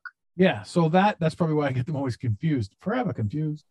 But that is Outwitting the Devil is an interview with an elite, and that's one of them. There's another one. I've got another one. Well, the Outwitting the Devil too, right? It's that he channels the entity that is considered the devil, right? Well, the devil is not a person that's being interviewed. It's kind of like he's channeling the energy of it, right? But it's quote unquote an interview with an elite. So as he's channeling and as he's saying, like, what he's doing is he's talking to the person that's being channeled. The person that was actually doing the interview with was an elite, was somebody who had certain answers and certain proclivities. He was the one that was talking about smoking. He was talking about drinking. He was talking about the education system and the division of the parental unit and all that sort of stuff and how they can get into people's minds. The other one I'm going to send you a link to, and I'll also even hot link it in this. I've done it before, but I'll hot link it in the show notes. I'm going to make a note of that right now. And it's an interview with an elite, and they tell you all of these things. And there's this plan, this 12-step plan laid out, the whole 9 yards. And it's fascinating because when you say they're not all bad, it's 100% true. In this Covenant article, the guy says, we don't want to be here. We don't want to do these terrible things, but we're doing them to wake you up. And like it's almost like we're under contract to do this. And I've said this 1,000 times. Like, if the worst thing celebrities did was eat green jelly beans, a lot of us wouldn't have paid attention to a lot of things that were going on. And the funny thing too is, you were talking about vampires back in the day. Like, they've been talking about adrenochrome for years, and as the stories of the vampire. And we're supposed to be like, all of a sudden, celebrities, they're not doing this. I mean, it's even in Monsters Inc., the show where the monsters go in, they scare the kids, and they extract the fear, or even in Fear and Loathing in Las Vegas, they literally talk about specifically adrenochrome. Yeah, exactly. That's literally the drug that he almost overdoses on in the bathtub. And that's the first time that we kind of saw that in pop culture. And, obviously they don't tell you where it came from. It's just what Benicio del Toro brings it into the hotel room. But he says flat out, he says from the human adrenal gland. Exactly. This stuff is pure. One drop will do you. One of my favorite movies. Hunter S. Thompson was an absolutely fascinating individual who was sharing a lot of truths with a lot of people. But at the same time, when you look into his stuff, it's kind of fucking horrifying now. Yes. I've looked into a lot of his things recently. And I'm like, wow, we were all just reading this stuff. Like, this was so cool. And it's like, there's literally, he's talking about in West Palm Beach that they freaking take young girls and give them as Christmas presents to elite people, and that everyone in the town knows what's happening. And it's like, there are so many things, and the stuff about him like doing snuff films. And it's like, I'm just like, obviously there's been a lot of change, which is like what we were talking about before, is like, there's natural things that are happening in the collective, like the Me Too movement, Black Lives Matter. And now it's happening like of this moral thing of what the people we've been looking up to are doing, and it's like, now it's getting taken as cancel culture, but there is something real inside of people that are like, wait, how did I used to think this guy was cool? And now I'm freaking reading Hunter S. Thompson, and he literally sounds like a freaking pedophile that drinks kids' blood with a bunch of rich people. Yeah. Well, he was one of them. He was it. I mean, they just told his story because he was crazy. And Hunter S. Thompson is crazy. And then what do? They they take the man who played Hunter S. Thompson numerous times, Johnny Depp, like this guy, the ultimate, I guess, distraction is Amber Heard and Johnny Depp. Like, we see nothing of Ghislaine Maxwell, which again, we were tying that to the distraction. Like, the Me Too movement was also set up as a distraction to be like, we're going to unleash some of this stuff in hopes that the kids in Epstein Island doesn't get out. And so when you talk about that sort of thing, and again, you think of these things, and then back to what we were talking about with regards to soul contracts, the people you're traveling with, you were talking about, or we were both talking about the those that come and go early, and then those that come and go late. I'm also a firm believer. I love it. Hey, we're pushing back now 20 minutes. Still haven't talked about aliens. We're getting there though. the non-player characters.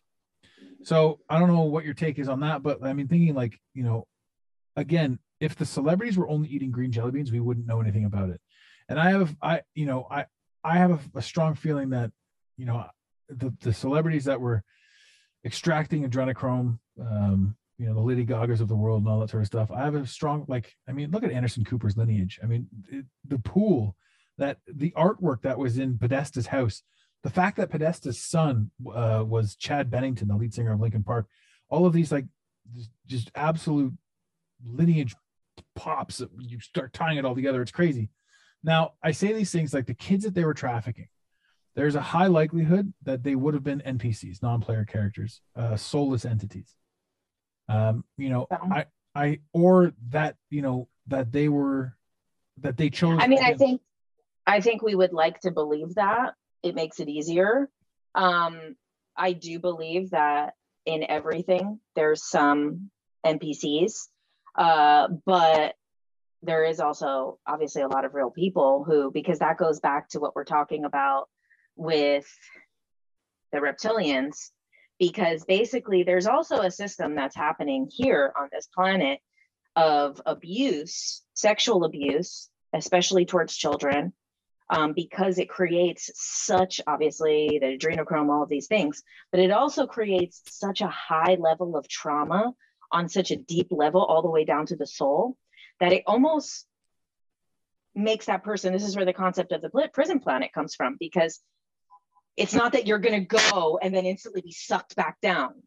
It's that now, because of that sexual trauma, you cannot move on with your soul's ascension. You need to come back to earth and heal that trauma and heal that karma with those people who did that. So basically what that is that's this cycle of keeping these same souls recycling on this planet, because basically with that level of trauma, only recently in the last probably 10 years have we even came up with available methods for people to overcome sexual trauma and abuse. Before it was just like you just dealt with it and you died, and then you probably reincarnated and it probably happens again and you dealt with it again and you died again. But now it's like, when you can heal those patterns on your soul, I think that's part of it. Is, yeah, there's a lot of stuff with the kids, but it's also those people's souls are incarnate. They're trying to overcome some type of thing that needs to be healed, that wasn't even their own fault. And that's how they keep these certain souls coming back to earth, who probably, if stuff like that didn't happen, would have ascended past the earth school and not been here anymore. And then as far as the non-player characters thing, so obviously we all have our own reality, we all have our own hologram, and we all create the blueprint of our own hologram. Now, this is actually the finale of my Alien series. So if anyone wants to go watch that. Oh, I was gonna say, is this a sneak peek? Is this going up beforehand? No, it's I already put it up, but it talks about this because basically this one guy who worked with aliens through the German government, he was talking about some of the stuff, and he says that basically if someone in your life, he said basically everyone on the timeline right now is going to experience aliens and exopolitics. If someone by their soul's free will has chosen that they don't want to be on a timeline that has exopolitics and aliens and all of that, they don't have to, because that's their free will.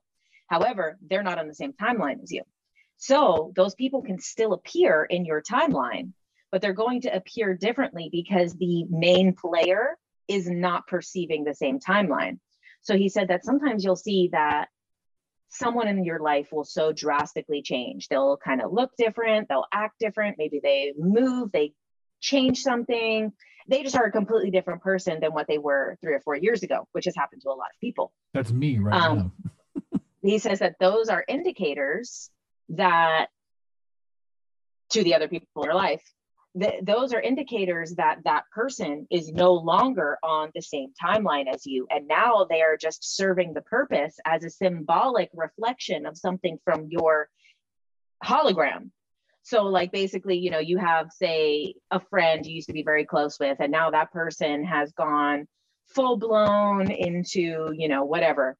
something that you're not interested in. And now they kind of act different, or maybe they have like a different type of family life and they're very included in that. If you're interested anymore, they look different, act different. That's because the main character of their hologram is no longer on your same timeline. So you only now perceive them as a symbolic reflection of your inner state and the role that they're playing now in your hologram. Time. Nice. Time not being real. I wanted to ask, you were talking about sexual trauma, and like we were also talking about choices that we make before we get here. I don't think that anyone could hijack something. Personally, I don't think that anything can happen to me that's not supposed to happen to me. So when you say that, you know, based on your free will. So when you say that, like, I couldn't imagine myself being, and here's an interesting thing. I couldn't imagine myself, obviously I can't imagine myself being a child that was taken to Epstein Island. But did that child choose that as a lesson for somebody else, you know, or was that entity or that lesson, did that child choose to, is that the cycle of karma, like you were talking about before? Did that entity in a previous go round or in a previous sort of experience, did they do something so fucked up that they now have to experience it? And then we say, like, what we define, and here's where it gets weird. What we define as fucked up is a personal choice, right? So maybe they at one point were the aggressor, and now they wanted to experience what it was like to be the victim. And that's a huge weird thought, I know, and it's not something that I've put too much thought into, but I know that lineage does exist. My question to you is, the more you ascend mentally, the more you step into the fifth and soon to be sixth dimension, my question, I guess, like when I look at myself and when I look at my experiences as a youth, you know, in your 20s, 30s and 20s and teens and 20s, a lot of it is financially motivated and sexually motivated. Like, it's fun to meet new people. It's fun to flaunt what you got. It's fun to connect with somebody. It's fun to hook up at the bar. It's fun to do all these things. It's fun to have some sort of sexual connection. And as I got older, and as I don't want to say older, but as I grew mentally more and more and more, the idea of what I look like, the idea of how much my quote unquote sex appeal is, the idea of all of that to me kind of just goes away. And I lost somewhere along the way, I lost the idea, or I lost the ability to crush, you know what I mean? To have a crush on somebody, to have the butterflies, to be, you know, physically being like, oh, she's out of my league, you know, like that. To me, like, all of that went away. I'm curious if you experienced the same thing as you sort of grew higher into your elevated state of consciousnness. Do you think that sexuality and sex could be used as it was before? It could have been used as a weapon. It could have been used as a desire, as a want, as an entrapment and ensnarement. Do you think it could still be used like that against you or towards you? Yeah. So first, about like the free will and the soul contract aspect of that, you know, I don't think that everybody that experiences trauma, that karma is not really like a punishing system, because we have this perception of punishing. We're taught about a punishing God, which clearly doesn't exist. There's no punishing God. You know, there's judgmental people, there's punishing people, but this idea of punishment is not really something that I believe is rippled out through higher levels of consciousness. Mm-hmm. I think it's something that we're living with going through the survival levels of consciousness that we're ascending out of. So I don't think that karma is punishing either. I don't think it's like, okay, well, I did something bad, now I need something bad done to me. I think it's all part of the lessons, and we can't really fathom the full lesson. And also too, you know, like you said in the beginning of that, is that sometimes that might be someone else's lesson. Sometimes a very highly ascended soul will incarnate into an abused child because they need to teach the lessons to the people who are doing it. And their soul is high enough to be able to withstand that. Like, you know, I mean, that's how I kind of feel about that kid. What is his name? I think Gabriel Fernandez. Like, I kind of feel watching, that was like one of the most horrible things ever. But I was like, I feel like that boy, like his soul, like literally taught the whole world a lesson about child abuse, you know? So like, I feel like sometimes there's that level of it where maybe it's a soul that has already done that, but other people still need to learn those lessons. So why put the lower souls into that thing that's going to be horrible for them and they're never going to get out of, when there's souls who already can handle it, who could go in, play that part for some of these other people who need to learn the bad, disgusting lessons. So we don't really know exactly the exact rules of karma. We only can see them through our perception of a punishing God and right and wrong and duality, which is probably not at all what it's like. Yeah. And then as far as the sexual changes, I feel like there's a balance. You know, I think it is natural. I notice it myself and most other people who get very deep into spirituality, that there is a sexual aspect of their life that changes. Even in relationships, you know, they might even change sexually in a relationship, or they might change in a way that they don't feel the need to hook up with random people, or they don't want to hook up with random people, whereas they used to want to. I think that's natural, but I also think that it's like missing something. I think that there still needs to be like a collective healing around sex, because obviously it's a collective trauma.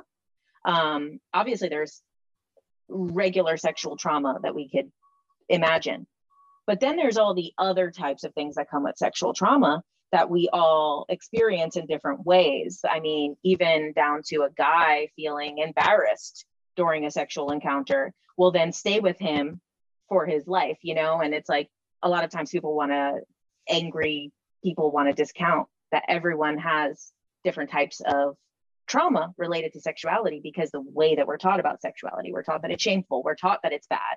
And then I think that there's an evolved level of spirituality that does involve sexuality in a healthy, good way. But I think that as a collective of spiritually ascending people, we're still figuring it out. Mm-hmm. Yeah. I mean, if you look at again, the us versus them, when I say us versus them, you know, I've gotten to a point in my journey where I believe that every single thing that they speak of is something that I chose to be in my path to give me the lessons that I needed to learn. So I'm not even upset about any of that, because it's just something for me to focus on, some sort of way for me to overcome a sense of duality, a sense of purpose. But when I look at things like they weaponize porn.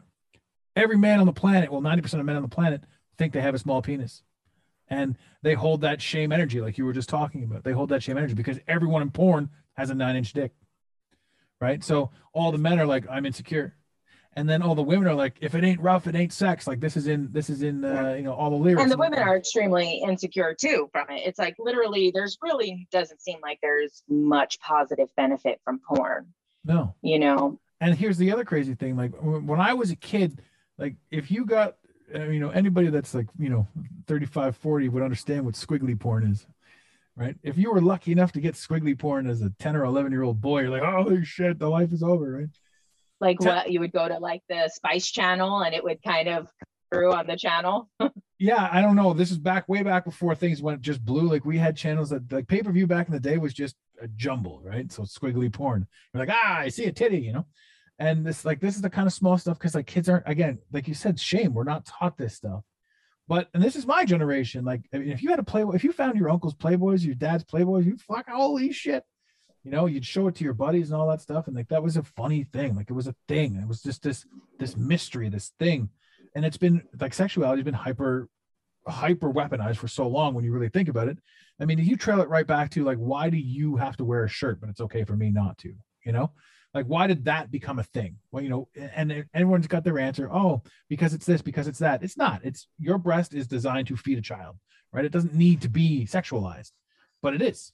So we live in a world where the shame of sexuality is so ingrained in us from birth. Like Adam and Eve walked around the Garden of Eden naked until she ate the apple, and then they put the leaves on, right? So now they're in shame. It's a shame mode thing. It's interesting. But kids today, like you said, you're in your early 30s. Kids today, like your generation, you had porn on your cell phones from 11 years old, like straight porn, free to everybody, you know?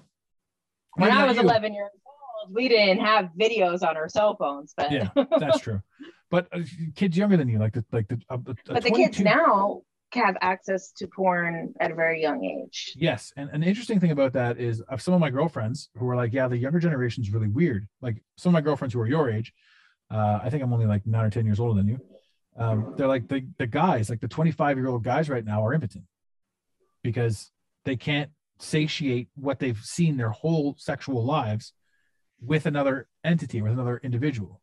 It's gone so far, right? That they like porn is just so much weirder and weirder and weirder. You keep going down these porn rabbit holes, and nobody realizes that porn's been so heavily weaponized to do that to you, to break that unity. So, and the edging, it's these guys are all, and it's not just younger guys, it's all ages, but like they're doing the edging with porn. And then how could you mimic these experiences in any type of natural setting?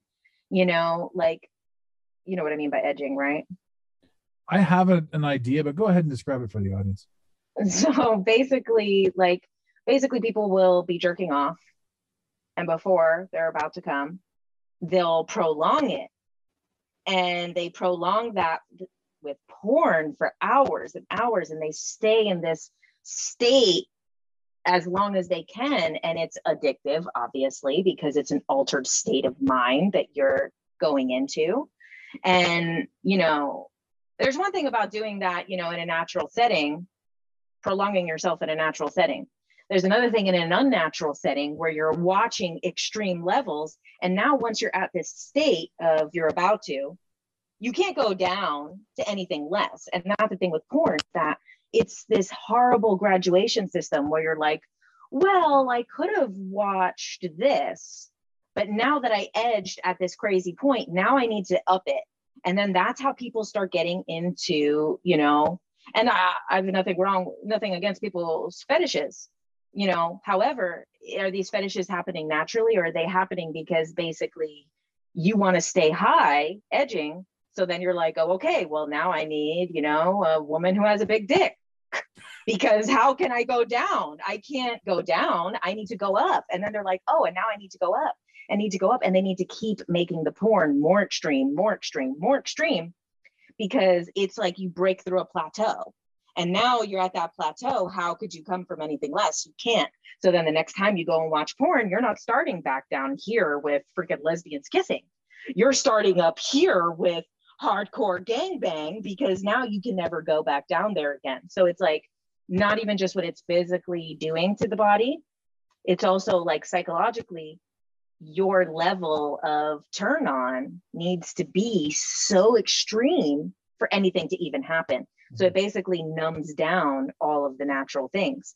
Then you go into a relationship, how, even if it's with a person who is very, open sexually, you are either going to completely skip over or not enjoy all the subtleties with that person, which will eventually run the relationship into the ground because you started on a 10, or you do go through those subtleties and they do nothing for you. And now you believe that you might not be attracted to this person because your level of turn on needs to be a hardcore gangbang.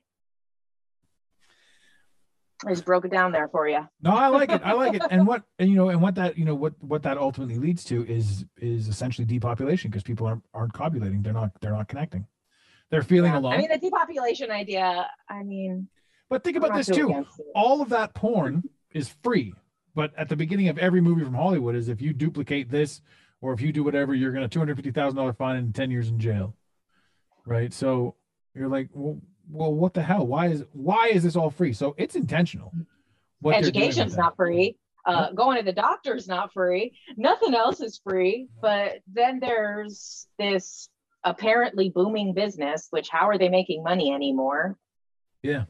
At first you were like, oh, they're it's because they've got ads on the site or something like that. You're like, okay, well, I get that for like a minute. But who's paying who to do what? That's the thing. No. And these porn stars get paid a lot less than they used to. That's for sure. And there's a lot of them there was a huge run of porn stars that killed themselves a couple years back, which was a weird thing. And it's just, it's a toxic environment to be in, as much as there's this big thing, which, is my issue with the Me Too feminism movement, is that there's this huge narrative that it really pisses me off, that is basically talking about how doing those things, if someone wants to do those things, then do them. I don't think most people genuinely want to do them for a good reason. It's usually trauma. It's usually desperation. People don't just normally in a healthy state of their life say, this is what I want to do. And it's being very encouraged for girls to be escorts, to do OnlyFans, to do porn, to do all of this stuff. And they're acting like this is some form of feminism and forgetting that that's what women had the whole time. It goes all the way back to the Bible. There's been prostitution for all of time. And never is the prostitute the one that is in charge. As much as you might convince yourself, it's the person who has the money that is.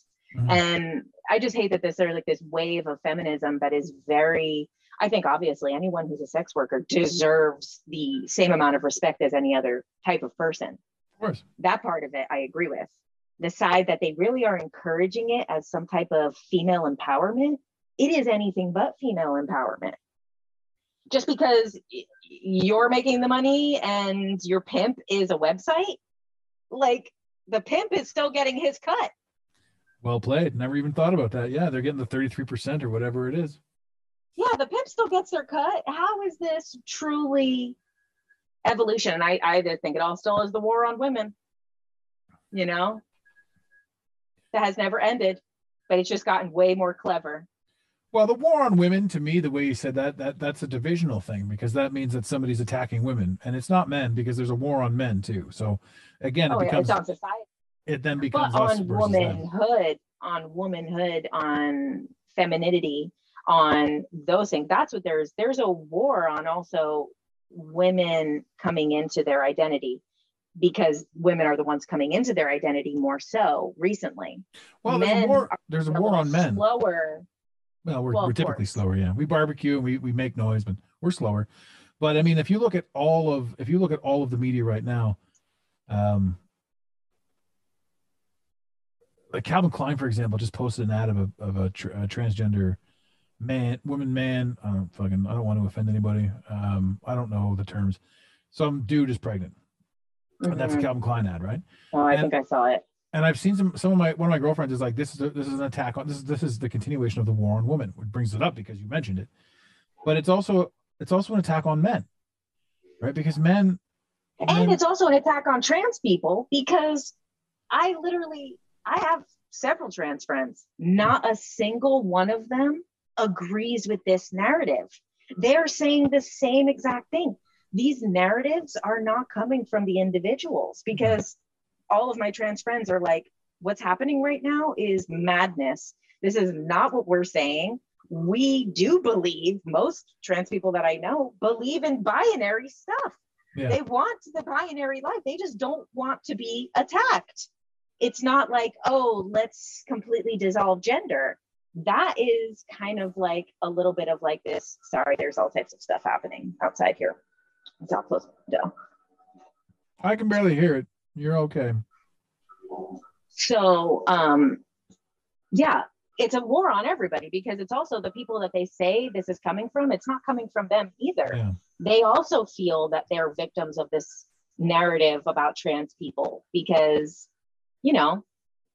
Well, the original one of that goes right back to race wars. They're baiting race wars right now. And, you know, if you look at, and I've had this conversation before, there are African Americans, Asian Americans, Mexican Americans, right? Native Americans, and then there's Americans. So the fact that white people don't have a prefix in front of their name immediately makes them stand out. I didn't choose to have a prefix or not have a prefix.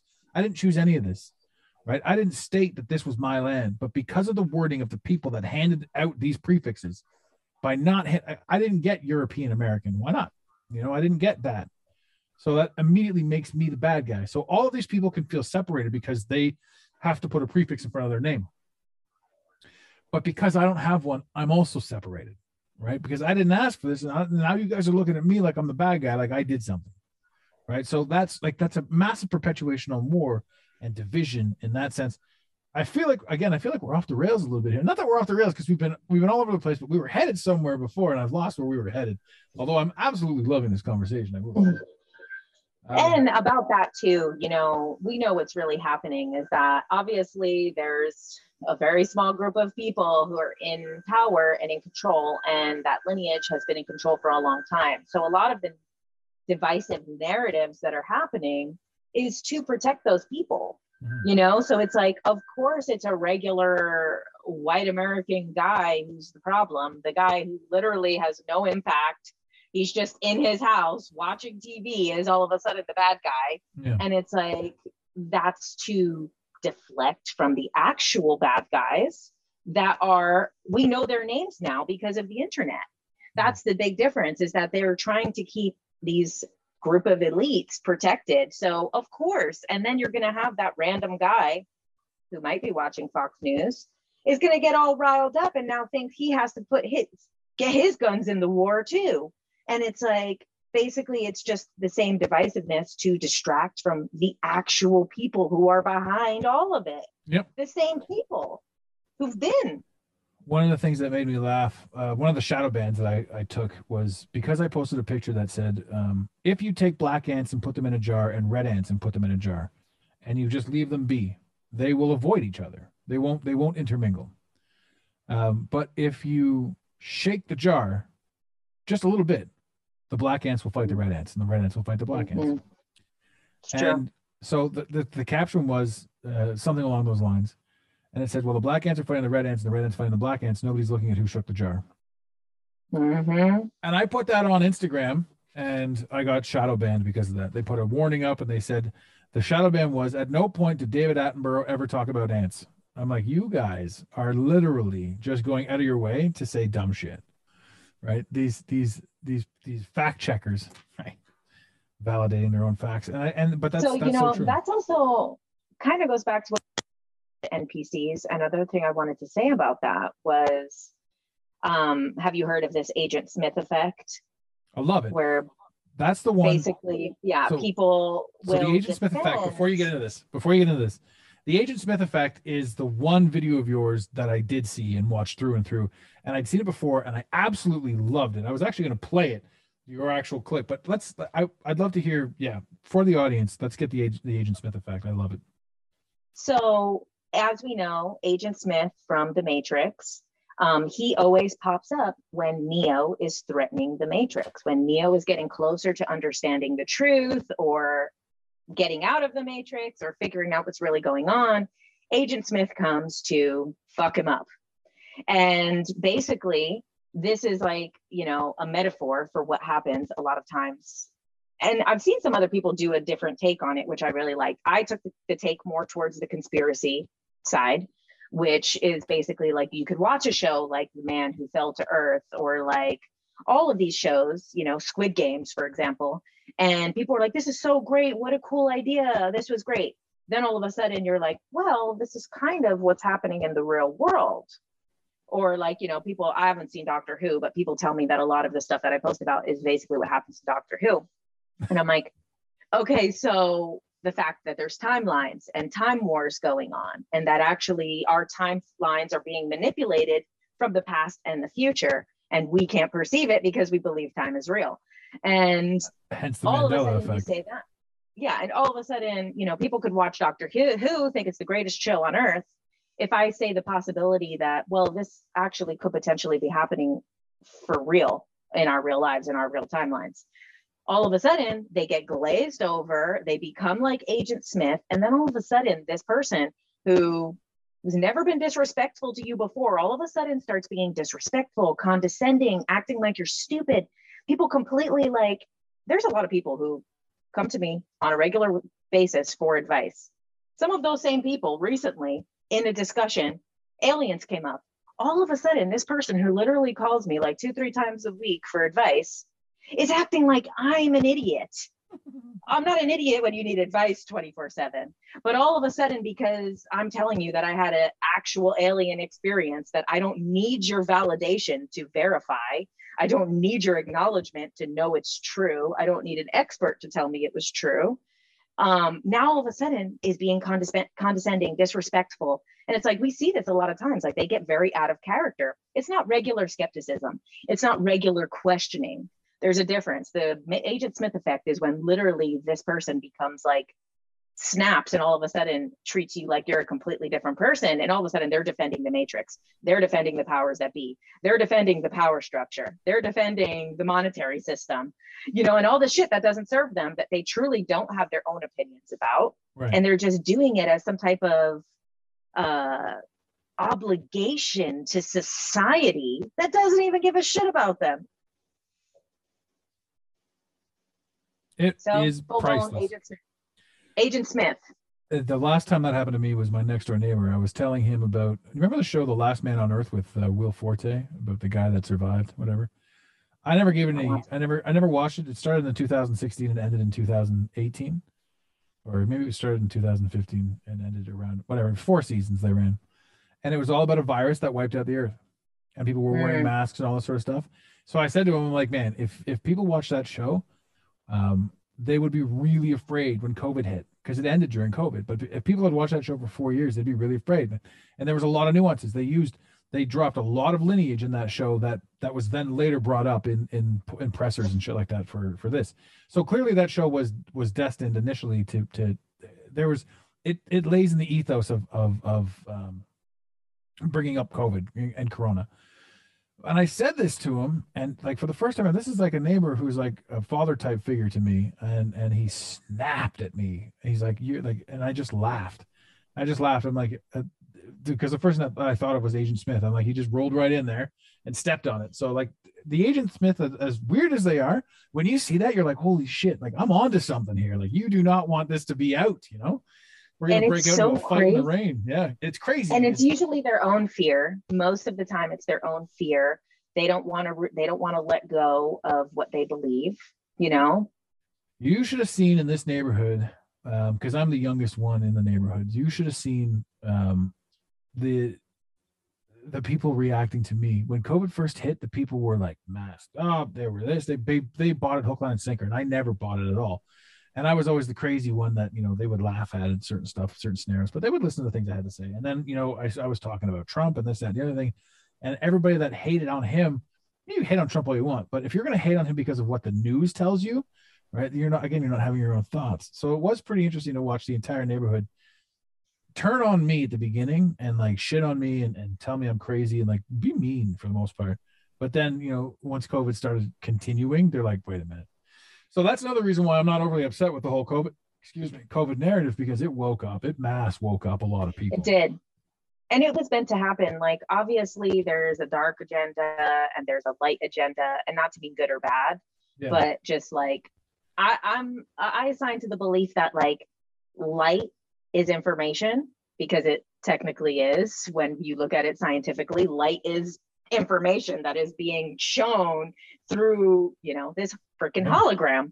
So light is information, darkness is the lack of information. So when we look at it in that way, as opposed to good and bad, right and wrong, this light agenda was for all of that information to come to the surface and for people to go within to decide what they believe in. Yeah. And then the dark agenda was to pull anything that was disinformation to them, pull any information, prevent people from sharing it. Anyone who shares it, shadow ban them, stop them. I'm like, that's literally the light and dark agenda, is to withhold information or to present new information.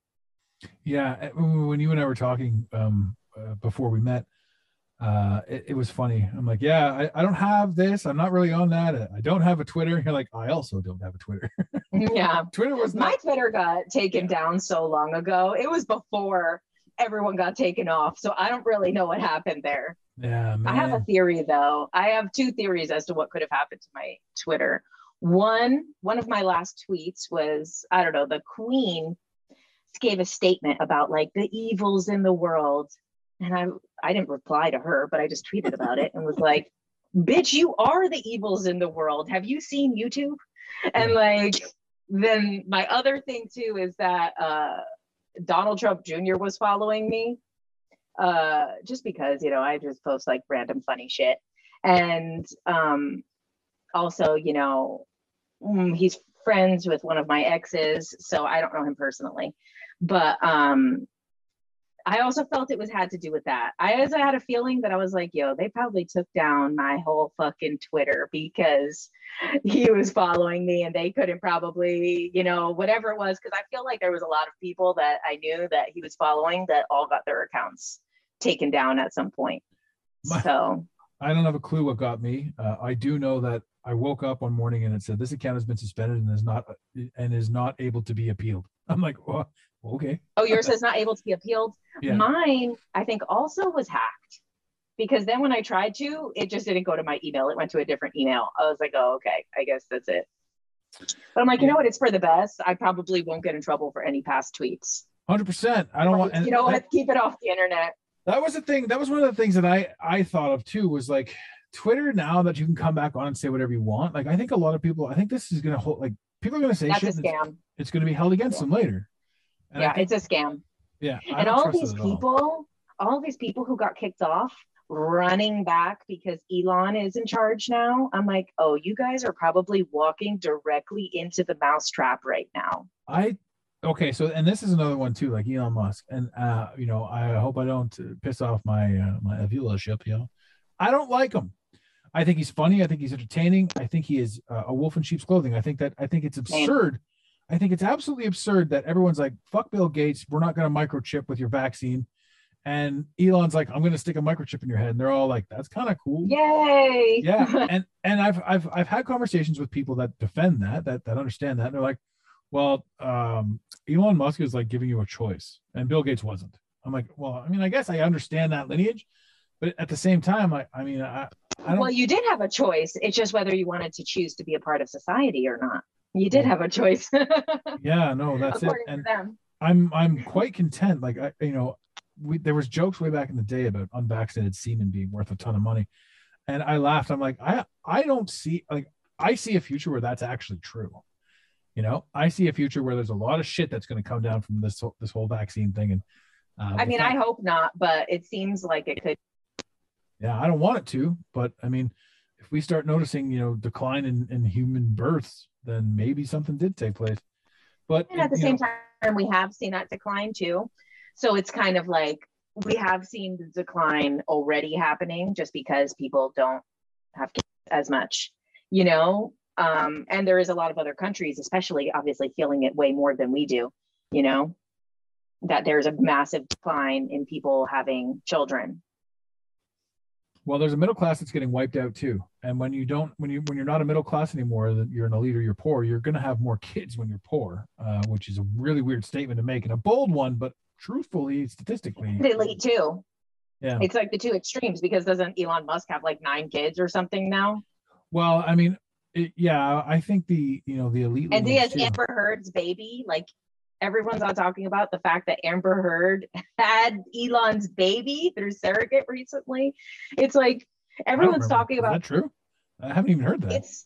It's not that public. It's like, I mean, I do all the research of everything. So this whole Amber Heard case, I heard these audio like 3-4 years ago.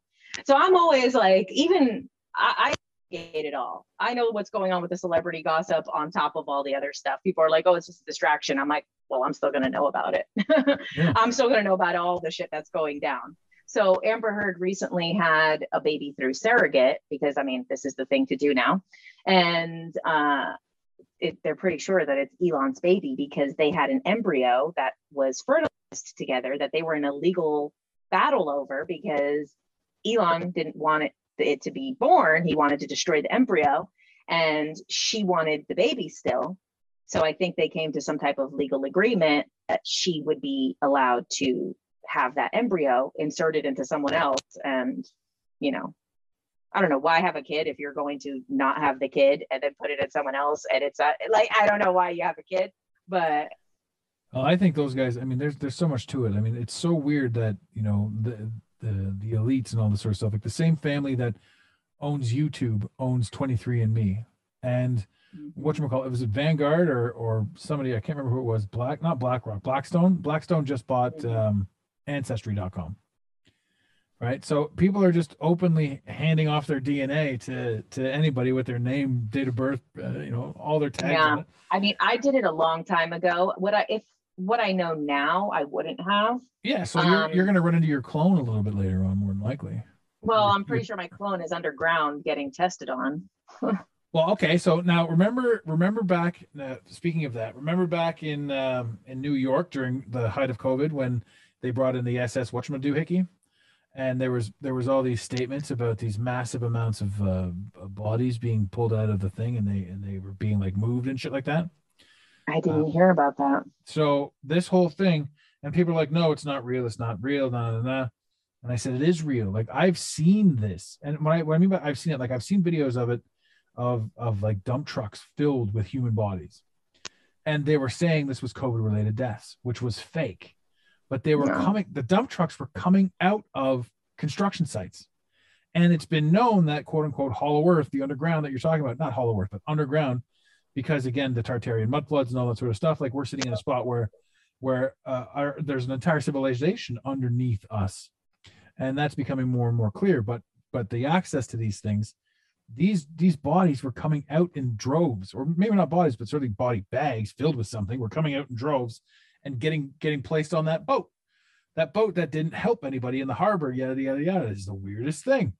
Anyway, that was talking about underground. So it's very much like the Jordan Peele movie. I think a lot of people didn't understand that movie when they saw it. I loved it. Yeah, I loved it. Them? I was like, there's two of them. There's us and them. There's two of them now. Us, I think, is them the show. I think Us might be the show. I think Them was the movie.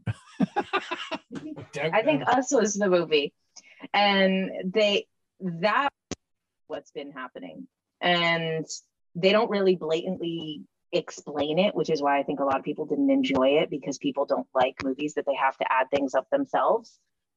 But yeah, like if it's not completely in the finale, completely placed out for you, the whole thing, people leave the theater feeling like they got robbed. So instead of just realizing what it was about. And I mean, even there's just a lot of things. There's the White Rabbit down there, and it's like an old like 70s facility where the testing is going on, which is like when this stuff started. There's also people who used to work for the secret space program that say that they do these testings underground to test different viruses, different things, and they do dry runs on clones and kidnapped people. Mm-hmm. And I do believe that. I do believe that there is ancestry.com to get the DNA. I'm sure they get it from the babies in the hospitals right when they're born, of course, also, I mean, obviously it was probably happening with the testing too, with the PCR test, because they did admit that there was studies done on at least 10% of the people's DNA. Madness.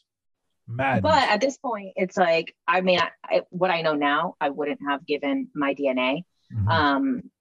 At this point, it's like, whatever, it already is. I don't have any fear around it. It's like, what are they going to do? Yeah, I mean, there was with regards to what am I going to do? Like, there's so much that, I used to do back in the day with regards to technology. Like, I would turn off all my GPS. I would have geotag off. I would everything. I knew all about all the little tricks. I turned them all off. And then one day I got an email from Google that said, would you like to know where you've been over the past year? And it's like, you spent this amount of time in this town. You spent here. You drove here. This is where you went. And you were in Arnprior. You were in Ottawa. You were in Kingston. How was your stay here? I'm looking at this going, I did everything I could to prevent this from happening. At which point I just said, screw it. I said, whatever. Yeah. And then I plugged my Alexa in, and I've just been ever since, See, now Alexa, I don't do, but as far as that stuff, I have some friends who are like, oh, send it to me on Signal. I'm like, dude, there's nothing encrypted. It doesn't matter. I'm like, I've been talking about this shit for like 10 years. They probably already know. They already know where I am. Well, one of the interesting things that I noticed about you is you're using a Bluetooth headset. So that's again partially why the crackle's down, but I think we got it taken care of. But the Bluetooth, you're wearing Beats as well, and that is a neural Bluetooth. So standard Bluetooth back in the day used to go to a receiver and then travel to the ears. And then, so like a Sony, for example, Sony went in and they had one ear, and Beats. Everything by Dr. Dre goes to one ear and then through your skull to the other ear. That's how the sound comes up. Wow. So you're sitting there, and I don't know the damages of Bluetooth. I don't know any of that sort of stuff, but you're sitting there at this moment in time with a microwave passing through your skull. Crazy. And I was like, I thought about that for a long time, and I was like, do I want this? Do I care? Like, is this technology? I'm like, it is really convenient, right? I'm 40 years old now. Am I gonna get a brain tumor if I listen to my earphones for 10 minutes? If you think about it, yeah. That's the thing too, is that because we create our own reality, we create our own illness, we create sickness through our thoughts, emotions, words, and actions. Yeah. And these were a gift. I actually normally don't do that. My ex wanted to buy the like little phone ones, I forget what they're called. Earbuds? Yeah, the ones that everyone has now. I was very against that because I'm like, they're inside your ear. They're too comfortable. You're going to keep them on all day. Mm-hmm. Whereas these are they kind of squish your ear. So I can't leave them on too long. And I mean, I don't really use headphones that much because I live alone. I don't really have a reason to. It's just the sound probably wouldn't be good on my laptop. But, I'm like, with that stuff, I was like, I didn't want my ex to get the Apple ones because I'm like, you're going to leave them in your ear all day.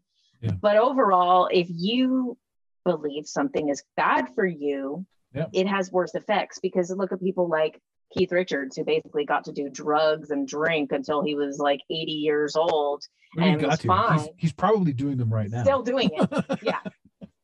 So it's like, never has to stop. You have Ozzy, who did it like 70 before he got clean. Like, you have all these people who are totally fucking fine because they don't believe, which is why sometimes, you have people that are 100 years old that smoke cigarettes that never got lung cancer. Yeah. Then you have people who do a little bit of something that they genuinely think is bad and they did it anyway and will literally get all the sickness from it. And I believe the same thing with EMF. So I do have like orgone, because I used to make it. So I have like a ton of them on my window here just because, they're like art also. I don't. I considered selling them. And then I went under hypnosis. And that was one of the questions I wanted to ask. I was like, well, I don't want to sell something that doesn't work or isn't real. I just wouldn't feel good about that. Even if I believe in it, I want to know if it does. And so that was my question. Can I see one? See one? Yeah, sure. Yeah. Here. This is, ladies and gentlemen, this is one of those things that's always fascinated me. And I've never bought one, but she says she's making them. So I'm going to take a quick look here. I've made a bunch. Let's see. I mean, I like the pyramid. And how do you feel about hanging plants? I have a lot of plants. So, I mean, I make some different, these are like kind of, the bottoms of them. You put spirals inside. There's like, I love that. Would you sell that to me, the green one? I can send it to you. Sell it to me. Sell it. Make a penny. So I love that. That's gorgeous, by the way. Thank you. I made them. They were fun for me to make. But I wanted to know, do these things actually work? Do they do what they say? So of course you have to ask your higher self, because who has the answer? So under hypnosis, that was one of the questions I wanted the hypnotist to ask. And the answer that I got, which is from the Dolores Cannon style of hypnosis, where you basically can ask questions of your higher self. And they said that basically they work if you believe they work. Yeah. But you don't need them for it to work. If you believe that you are protected from EMF and that your frequency is not going to be penetrated by any EMF, won't. But you have to, it's not like a belief that you could just trick yourself into, because then we also have the unconscious version of manifestation, which is even more powerful than your conscious version of manifestation, conscious mind. So you need to genuinely believe on a deep level that, like, I am able to protect myself by just my thoughts, words, emotions, and actions. And so basically that was the answer that I got, was like, you could make them and sell them. You don't need to. And they said, if you want to be the issue that you're having of being genuine, of whether it fully works, they're like, if you do want to sell them, then you basically could sell it with a note that says, like, this is really just a tool to help focus your mind, and that you don't even this tool to do it. So, you know, would be the most honest way to do that. So I think, which I never ended up doing. I really like that. And that's kind of what I was thinking when you were saying that. I really like that because first off, the pyramid's really cool, right? And the amount of work that goes into it and like what you did is cool. Green to me is one of my favorite colors. So it would be a symbology of something that I like. So, I mean, yes, I really want that piece and I'm happy to pay for it. But for you, if you have fun creating them, there's a world of people out there that do need them. Right. And it's true. And if it's a gateway for them to understand more about themselves and an opportunity for you to sell them a gateway with a little bit of information and a nudge, I think that if you enjoy making them, I think that you should sell them. And those ones, they sell for like 25 to 50 bucks or more. So like, I don't know how much it went into, you know, what went into making it's hard to say because, you know, you have to buy so many materials and then you end up making a bunch. It's hard. I didn't do any type of math, but yeah, okay, I like that. Maybe I'll consider going back and making them, and because I made a bunch and then after that I kind of just left them all on my windowsill. Well, now you're super healthy. Yeah. Okay, so now here we are, 2 hours and 10 minutes into this. I want to hear about your alien experience. I want to hear about the were you abducted? Did they put something in your bum? Why does something always go in the bum? What's going on with the aliens? Okay, as far as the bum thing, part of the reason I think that's narrative is because there's also alien abductions that happen from the government with reverse alien technology. So a large portion of abductions are not aliens.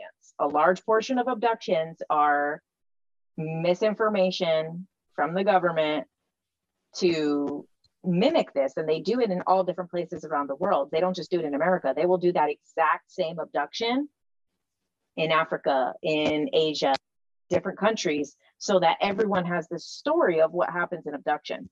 But that's not the same thing as the real abductions. As far as abductions, you know, allegedly there's only a couple of races of aliens that do that because it's breaking certain rules. Other things that I've heard is that will get your free will consent from a future version of yourself. You completely broke up there. Something will get your free will consent. What happened? So grays, in order to get your free will consent, which you're not going to just go of the time, they will ask a future incarnation of yourself.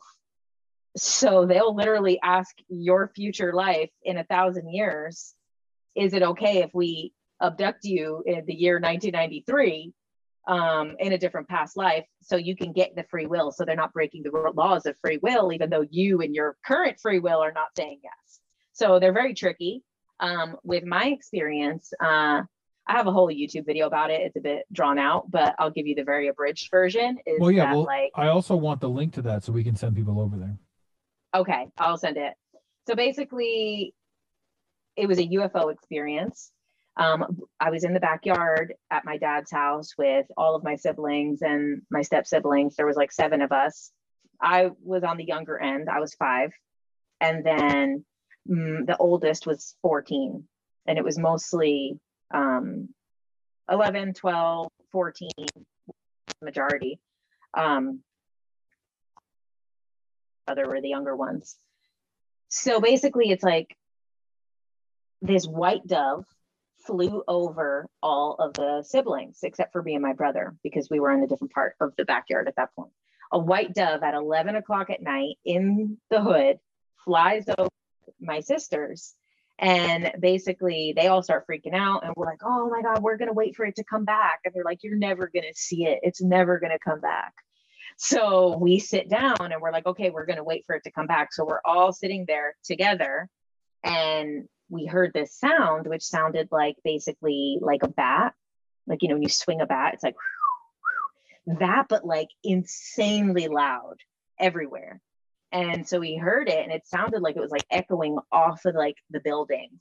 And then like we look up, and it was a dot, which it was 1 second, a sound, a dot, and then a full ship hovering over the shed of the next door neighbor. So they had this large shed in their backyard, and it was almost like using it as like a hover, like it was like kind of like bouncing on top of it, like using that as like keeping it stationary. It was just weird. And then, I mean, the ship itself was not what I expected. I mean, usually you would think it was more futuristic looking.